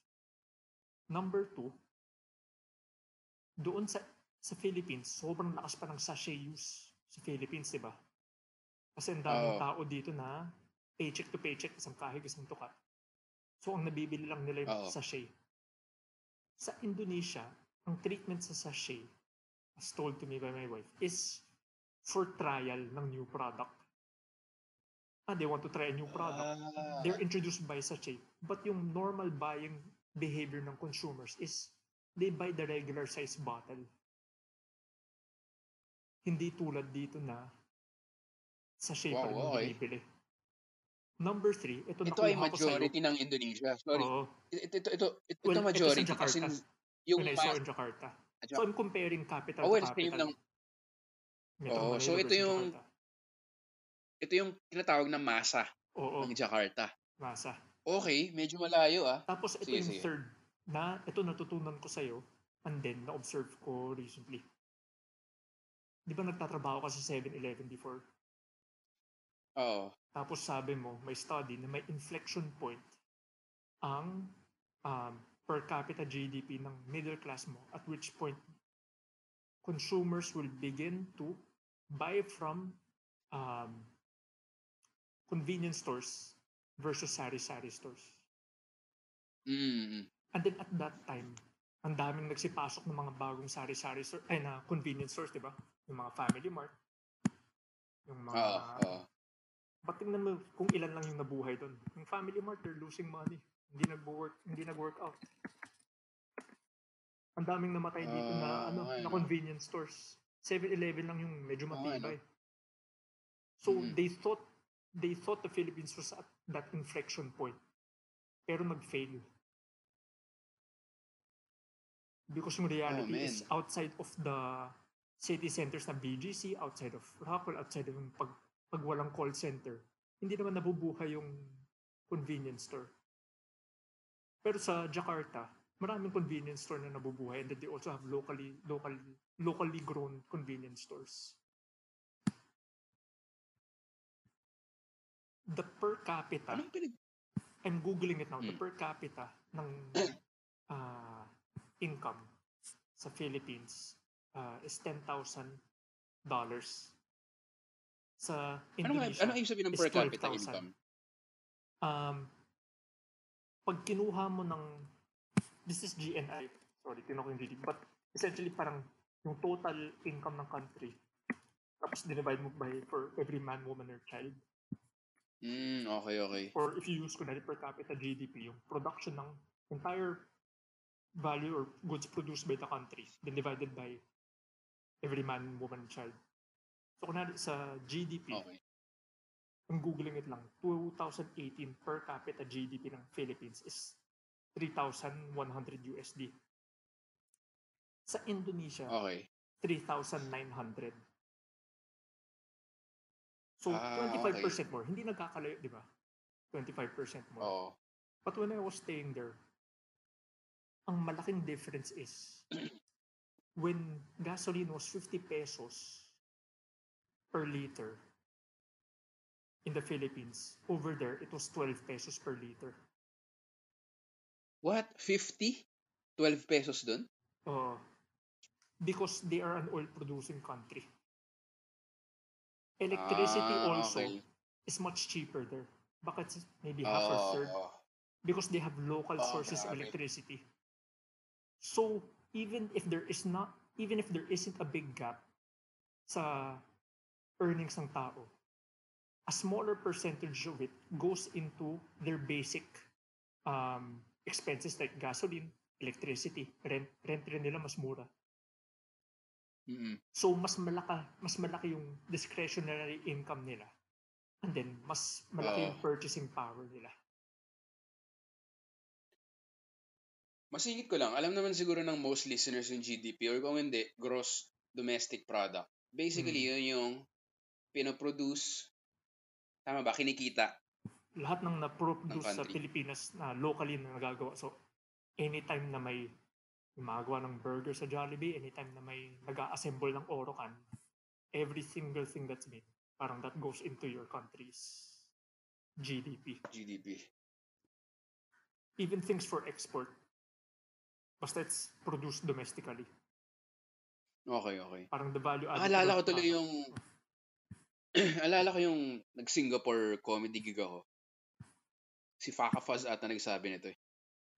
Parang napag-usapan lang yung bansa. Kasi yun na maganda eh. Sa pagka may mga Asian comedians, nagkukumparahan kayo ng bansa. Kasi sa Malaysia rin, kalahati yung gas eh, nung nakita ko. Kalahati talaga. Like, convert ko 24 pesos. Ganun. Tapos yung toll din, kasi alam ko yung toll from QC to Alabang, di ba? So, yung toll din nila, 1/3 to 1/2 cheaper. Tapos electricity rin daw nila ganun. Kasi oil-producing country. So, ang laking bagay talaga eh, no? Tapos yung sinabi ni Fakafaz, Singaporean, sabi niya, how many islands do you have? We have 7,104 or something.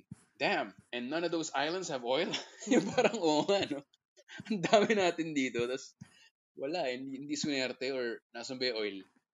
Benham Rice. Basta parang contested pa or something. Hindi, saka Pero yung meron. local kuryente ng Indonesia, paano nila ginagawa yun? Fossil fuels, oil din ba? Or like may nagawa silang something? Fossil fuels. Okay, lugi talaga pag wala oil no? Oo. And then meron naman Hirap tayo talaga ng dito buhay kasi di niya. ba si Shell Philippines, meron, saan ba yun? Yung Mamplasan ba yun? I'm not sure. Meron Oo, naman yun, tayo, naisip but ko. we don't have, or I think, well, we have natural gas.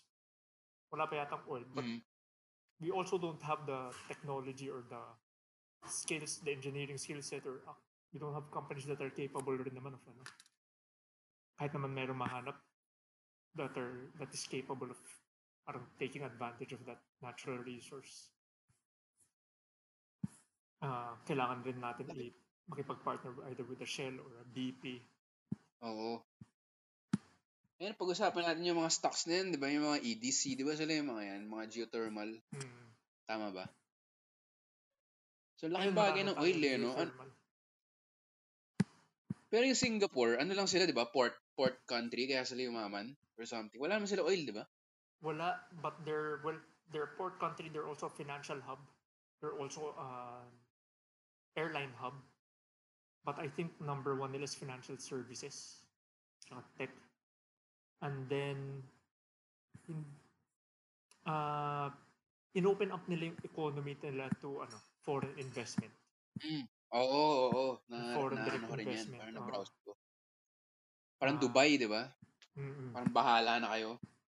Parang bahala kayo. Be globally competitive or... And then, di ba? coupled with good governance. Oo, anong pangalan niya? Bakit lang Kwai-Fo yung naisip ko? Pangalan niya? Si Lee? O yung ano? Ano yung full name niya? Ba't di ko maalala? Si Lee Kuan Yew. Lee Kuan Yew yun. Lee Kuan Yew, Close. Lang part of Kwai-Fo. Singapore. Si Yun, Lang Kwai Lee Fong, Kuan Yew. ano? Saya doon, legal uminom doon eh. Legal magdala ng bote doon eh, sa Lang Kwai-Fo. Kaya kalala. Si Lee Kuan Yew. Tapos ang dami na, di ba? Siya yung, kailangan natin ng Lee Kuan Yew, yung mga Bayani Fernando, yung mga ganun. Si Lee Wala Kuan Yew, no? si Lee Parang... Kum Kee. Sino yun? Lee Kum Kee. Hindi yung gumagawa ng oyster sauce ba yan? Hindi mo naririnig yung Okay. nila. Hindi. Si Sriracha yung naririnig ko, tsaka si Din Tai Fung. Nahalo-halo na yun. Tim Ho Wan. No, yun si Tim Ho Wan. Pero ang hirap ng walang ang hirap na walang oil napaka-basic. Parang ka talaga, lugi ka talaga agad. Pero financial hub yung Singapore. Wala, sa kanila rin no? Yung leadership nga nila, tsaka yung tao rin nila. Disiplinado talaga. An argument can be made na they were saying na before Singapore became Singapore I think that was in the 50s and 60s, parang hindi naman ganun ng mga tao. Parang discipline din. Tapos it was a part of Malaysia, and then it was a parang very backwards part of Malaysia. And it took good governance kasi sinisisi nila minsan yung problems dito sa culture na ganyan talaga yung ugali hindi na mabago. But some people make an argument na with the right governance and the right institutions, the right systems, you can improve yung culture. Hindi naman set in stone yung ugali ng tao. Hindi naman siya genetically. tsaka yung... Wala namang pinanganak na genetically barumbado. Nung pinanganak ayaw umiyak, alam mo yun, tinatamad. Pero meron nga, di ba, yung sinasabi nila, pagka OFW yung Pinoy, sobrang ayos. Sobrang disiplinado, sipag mag-overtime, hindi gumagastos, alam mo yun. Halo-halo na siya. Yung ko doon, yung part ng explanation ko doon is, yung selection bias sa statistics? Hindi. Selection Okay. bias. Sige, Kumbaga, yung mga tao who have the drive, discipline and skill set to decide to become an OFW. I imagine. Kaya sila yung discipline. Kumbaga, they had those traits. That's why they made it as an OFW. Gets. Hindi nila nakuha yung Gets. traits na yun dahil nag-OFW sila. Gets. Parang they already Pwede. had that skill set and that willingness to make themselves better Pwede. in that discipline. That's why Pwede. they became successful OFWs. Oo. Kasi outside of your ang tamad sa comfort zone lang di ba? Mm-mm. Okay na ako dito, ganyan. Kung OFW, medyo out of your comfort zone. Literal yun no? Mm-mm. So, tama. Tsaka sila yung tao So, may na ganun din. alam na nilang, kaya na nilang mag-sacrifice na iwan family. I mean, they have to go through a lot to be an OFW. Marunong na talaga sila magtiis. Oh, okay, gets. Ito, so 10:48 PM na, so ibig sabihin, it's racism time. Hindi, joke lang. Pero naisip ko lang, speaking of Singapore, Philippines, binasa ko kasi nga yung Asian Godfathers, pero sinasabi niya na hindi genetically sa mga Chinese or hindi natural sa Chinese maging business-minded. Kasi karamihan sa kanila Americanized or something. Pero kung titignan mo yung statistics, puro Chinese talaga yung mayaman Tapos, hindi siya racist din kasi nasa kultura Like, may kaibigan ako na may girlfriend siya na Chinese. Tapos humingi siya ng advice sa isang guy na Chinese din. Tapos ang ginawa niya nag-resign siya sa isang corporate job to put up a small business. Clothing business. Tapos doon na naging... Tapos ang sasabihin ng parent ng dalaga na Pilipina, parang, bakit ganyan? Nagtatrabaho na sa gobyerno alam mo yun, stable na nagbebenta ng mga t-shirt. Di ba? Mm-mm. Pero ang sinabi nung guy na Chinese, good shot yan sa mom ng babae. So parang doon pala, makikita mo na yung opposite perspective ng Pinoy mindset sa Chinese mindset. Tapos nung binasa ko yung libro ng Asian Godfathers, ganun din daw sa Thailand. Like, ang pangarap ng mga Thai ay mapunta sa government position para dun sila kumita. Tapos yung mga immigrants na Chinese, sila yung nagbe-business. Tapos going back to your story, na bata pa lang, pinag-uusapan nyo na yung lean months. So I guess, more than genetics, kultura siya, I guess, no? I think, may mga anecdotal na ganyan na lumalabas. And Sige. I think people want to look for an explanation as to why things are, because it's more easier to accept there's that kind of explanation. But I think it's a lot of little things that add up. And it's not just one thing. True, yung sinabi mo, that's certainly a part of it. But one, I think it's also learned. I don't know kung naturally Filipino siya na ethnic na yung panahon bago ng Kastila ganyan na mag-isip. Parang I think baka nakuha rin natin sa one of our conquerors, di ba? Lalo na yung mga Kastila, I think they have that. Yung panahon nila, pag binasa mo yung mga No Limit Angere, tsaka parang yung ine-elevate nila yung yung ginagawa nilang status symbol yung wala kang ginagawa. That you have the luxury to not do anything. So, ngayon ka lang na I would not put together I would not point it out as a parang Filipino mentality thing. Another thing I would like to point out is that may have contributed to it na sinasabi mo, bakit puro Chinese yung is I really don't remember, but this was during the generation of our parents or grandparents. There was legislation, parang Filipino muna, Filipino first na act. Okay. That prohibited non-Filipinos or the Chinese from selling in retail. Selling sorry? Retail, at the retail level. Retail, So, okay. oo. So, kasi dumadami parang yung lolo ko, parang dati may sari-sari store siya. And then, nagkaroon ng parang Okay, Filipino nagets first. ko na pupuntahan nito. Sobrang Nagkaroon labo ng ng, okay, sige. Filipino first policy with the intention of So, helping Filipinos break hello? into business na pinagbawalan yung mga Hello? Ayan, non-Filipinos from entering okay. retail. I'm just Googling it now. It was under the administration of Carlos P. Garcia. So, 58, Okay. 1958.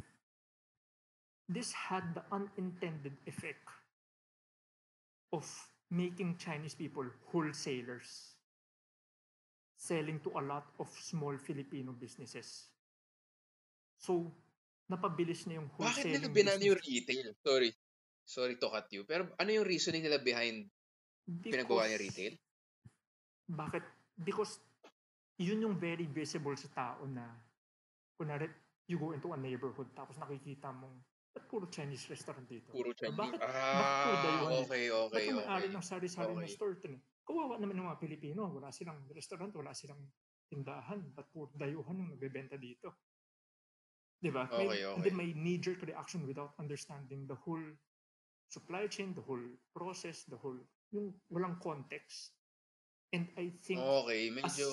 as a country, we've suffered from a lot of decision-making na hindi tinitingnan yung buong picture and yung buong context. And then, so it's these little decisions, these little things na nag-add up sa legislation mo na nasisystematize, na nagiging institutionalized, that people don't see. Ngayon ko lang narinig yan. But dahil lumipas na yung panahon, nakakalimutan ng tao. And then people go back to the reasoning and they dismiss it as simple as, ganyan na kasi maugali ng mga Pinoy.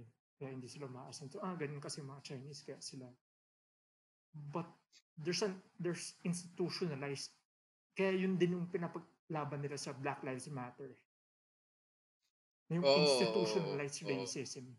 It just so happens na dito nangyari is na disadvantage yung Filipino because of policies that were meant to help.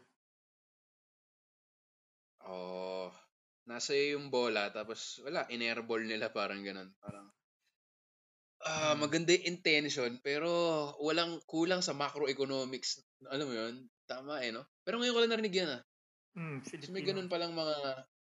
Kasi, yun nga no? Sisisihin mo yung kultura, tapos yung gobyerno without seeing yung mga kumbaga fine print or ito yung mismong batas. And there's a yun lot. Yung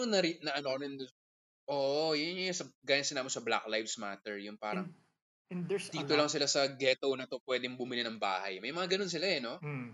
Na parang bawal kang bumili ng bahay out. And naintindihan ko na most people will not have the time to bother to look all of these things up. Yung isa na parang I think but can be debated na good intention but not good outcome is yung land reform. Okay. Sige. Where parcels of land over a certain size, which were owned by larger corporations before, were divided to be distributed among the farmers who were working that land. Kasi the thinking being, ito yung mga tao na mag-aani doon yung actual na gumagawa ng mismong labor on that land. So they should be able to reap the benefits of their labor, which I can understand. You should be able to reap the benefits of your own work. I understand. But what happened, because walang nuance doon sa law, and they distributed the land. In the Philippines, it's so hard now to have a farm na may economies of scale. Kaya tayo sa agrarian phase pa rin. Bakit ka mag-invest para i-industrialize yung farm mo na bumili ng tractor, bumili ng half a hectare lang or 1 acre lang yung pwede mong i-ani. Kasi bigger than so many hectares pala land reform na. Economies of scale, meaning paano mo i-investa ng malaki. Basically, meron kang malaking parang factory, pero imbes na factory, bukid. Oo. Ba't ka mag-i-invest doon kung alam mong hindi naman magiging sa'yo, pipira-pirasuhin, di ba? Parang ganun.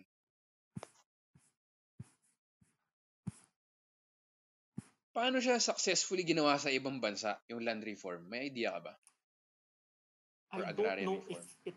I don't know if I'm not aware of a case where it's been or good case studies. I'll have to look it up. But I know of other places kung saan rin siya nag-fail. Like sa South Africa used to be a net exporter ng fruits and food. And then after i-end yung apartheid, which they should have, tama naman yun.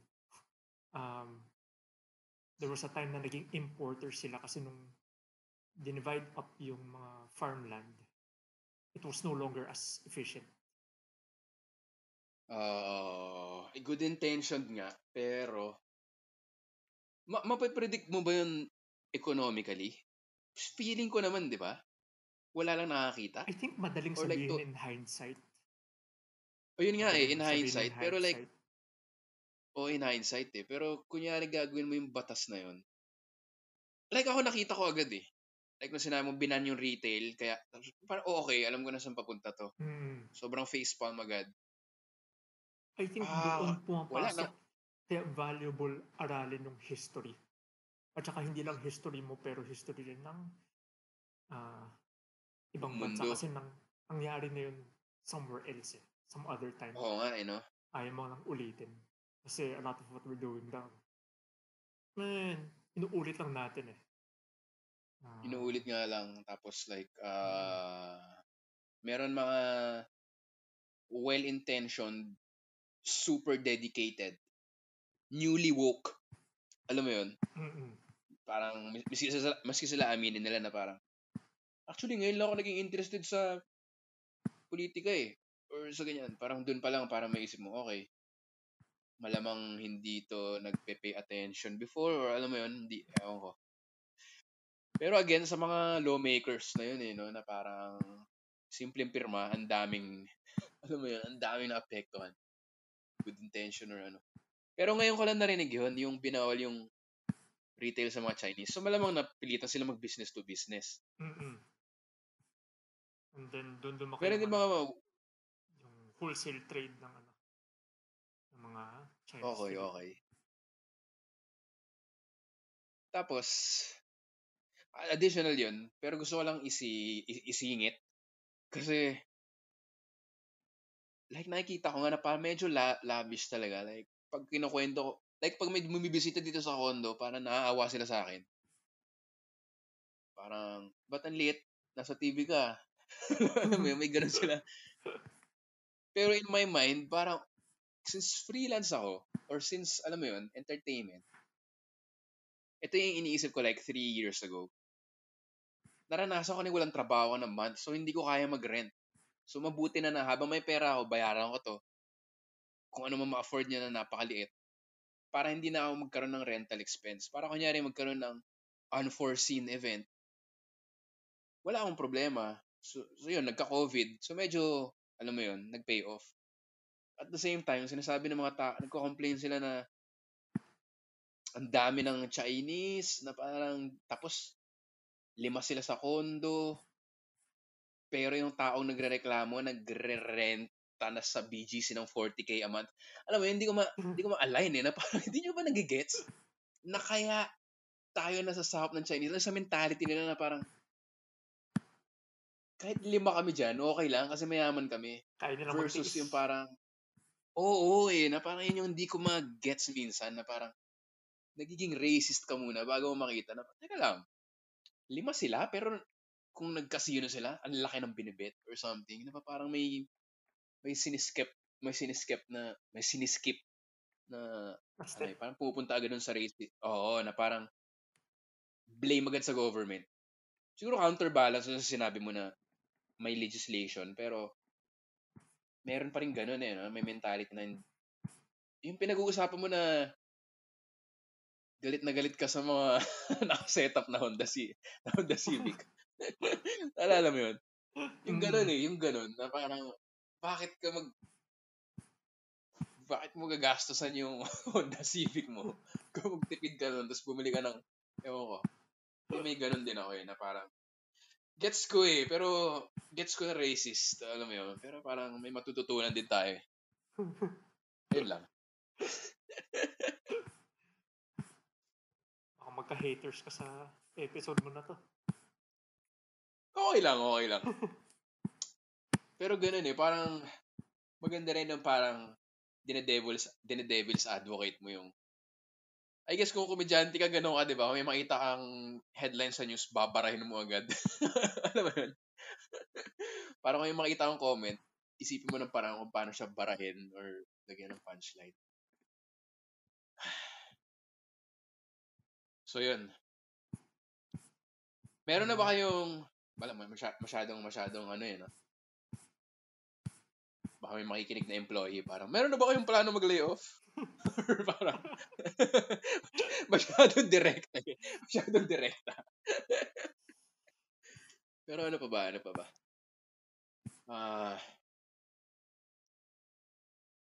Ayun lang, medyo na-enjoy ko tong conversation na to kasi na-maintain niya yung tone ko na wala, medyo cynical talaga ako sa future. Ayun talaga yung nararamdaman ko. Kaya gusto ko Comedy rin podcast pa ba ma-isolate. to? Medyo Para, heavy. well, hindi ko naman talaga aim maging comedy podcast Parang ano lang, sabayan lang, kwentuhan lang. Yun yung ina-avoid ko, Marlon, yung masyadong high energy, gets mo? Kasi parang, hindi ko siya feel.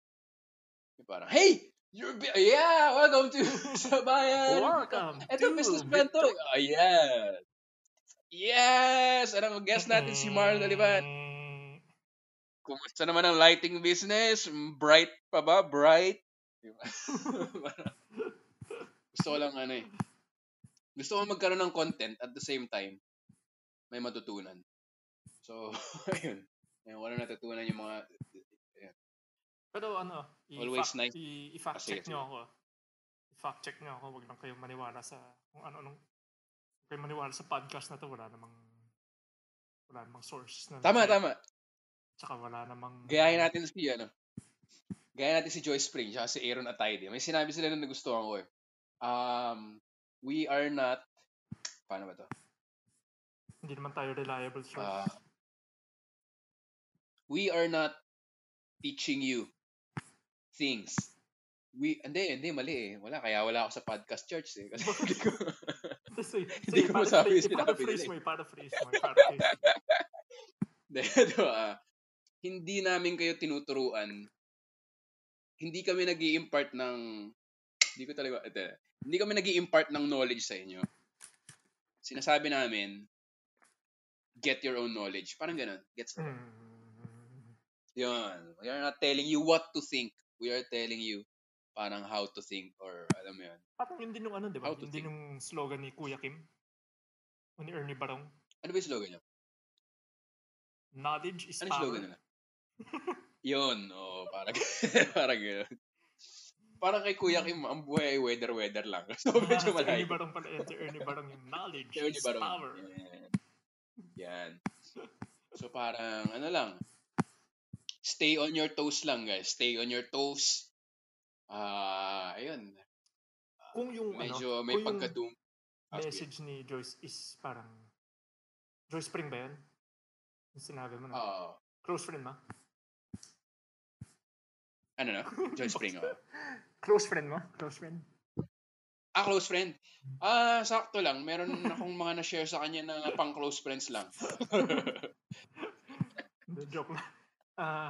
No. Yun lang. Kung yung message niya is to get your own knowledge, siguro what I would like other people to practice is to hold their opinions loosely. Yun. Yung matuto silang na okay lang magbago ng isip. Yun. Kasi when you come across new knowledge, then you should adjust your opinions and beliefs based on the new knowledge that you're getting. Kasi ngayon, maraming ayaw magbago ng ng isip nila. Na kasi either Mismo. ayaw nilang mabisto or ayaw nilang magmukhang nagkamali sila. Hindi naman mali magbago ng isip eh. Pag-usapan namin yan sa isang episode ni CJ De Silva, yung kaya ako nag-deactivate ng Facebook. Kasi gaya na sinabi mo, ayaw na mga tao mabisto eh. Pag pinublish mo na sa Facebook yan, tapos may nag-comment, sira na yung reputasyon mo, parang yun yung dating. Hindi na siya conversation eh. Kasi kung nag-uusap naman kayo, kunyari tayong dalawa lang. Oo nga no, mali ako ganun. Parang move on lang. Pero kung sa Facebook, parang andun yung mo eh, manhood mo yun pare, yung status mo yun eh, parang ganun. So maganda ang yung hold your opinions loose. Tsaka practice nila magsalita ng without certainty. Oo. Hindi ako sure dun tinan mo, parang certainty. Pero ganda, parang galing. Pero hindi ako sure. Galing. Kaya ako lagi pinay-preface na, hindi ako sure paki-fact check na lang Tama. Anekdota lang to Yan ang napansin ko. Oo nga, anekdota lang. Kasi mahirap magsalita mahirap magsalita with certainty kasi kala nga nilang tao dati, flat yung mundo. Hindi naman ka na. Wait. Ibang episode yan, Marlon. Kasi flat talaga yung mundo eh. Pero yun nga. So yun lang. Medyo magto 2 hours na tayo. Na-enjoy kayo usapan. So yun lang. Hold your opinions loosely. Lalo na Marlon, nasa agrarian age pa lang tayo. Papunta pa lang tayo sa information age. Pag umabot tayo doon, ma-overwhelm tayo, pare. Daming information. So ayun.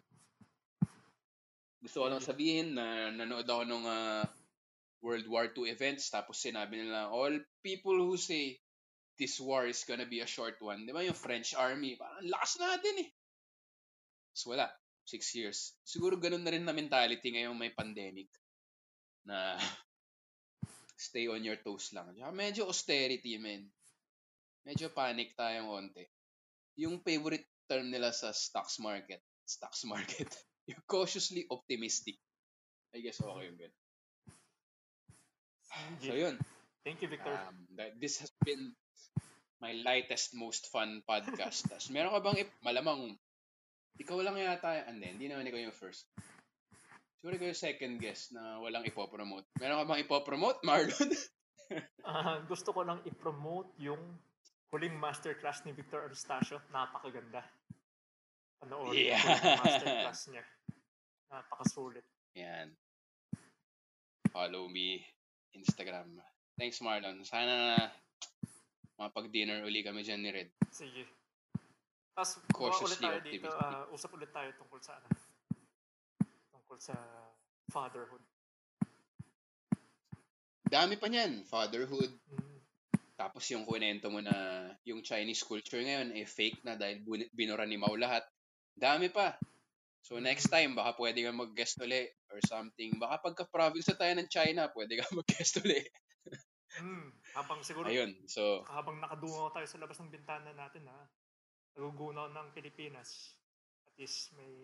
pero malakas pa rin yung signal ng internet. Yan. So, thank you, Marlon. Pahay sa baby mo. Pahay kay wife. At Good night. Take care. Thanks, man. Stop recording ko lang.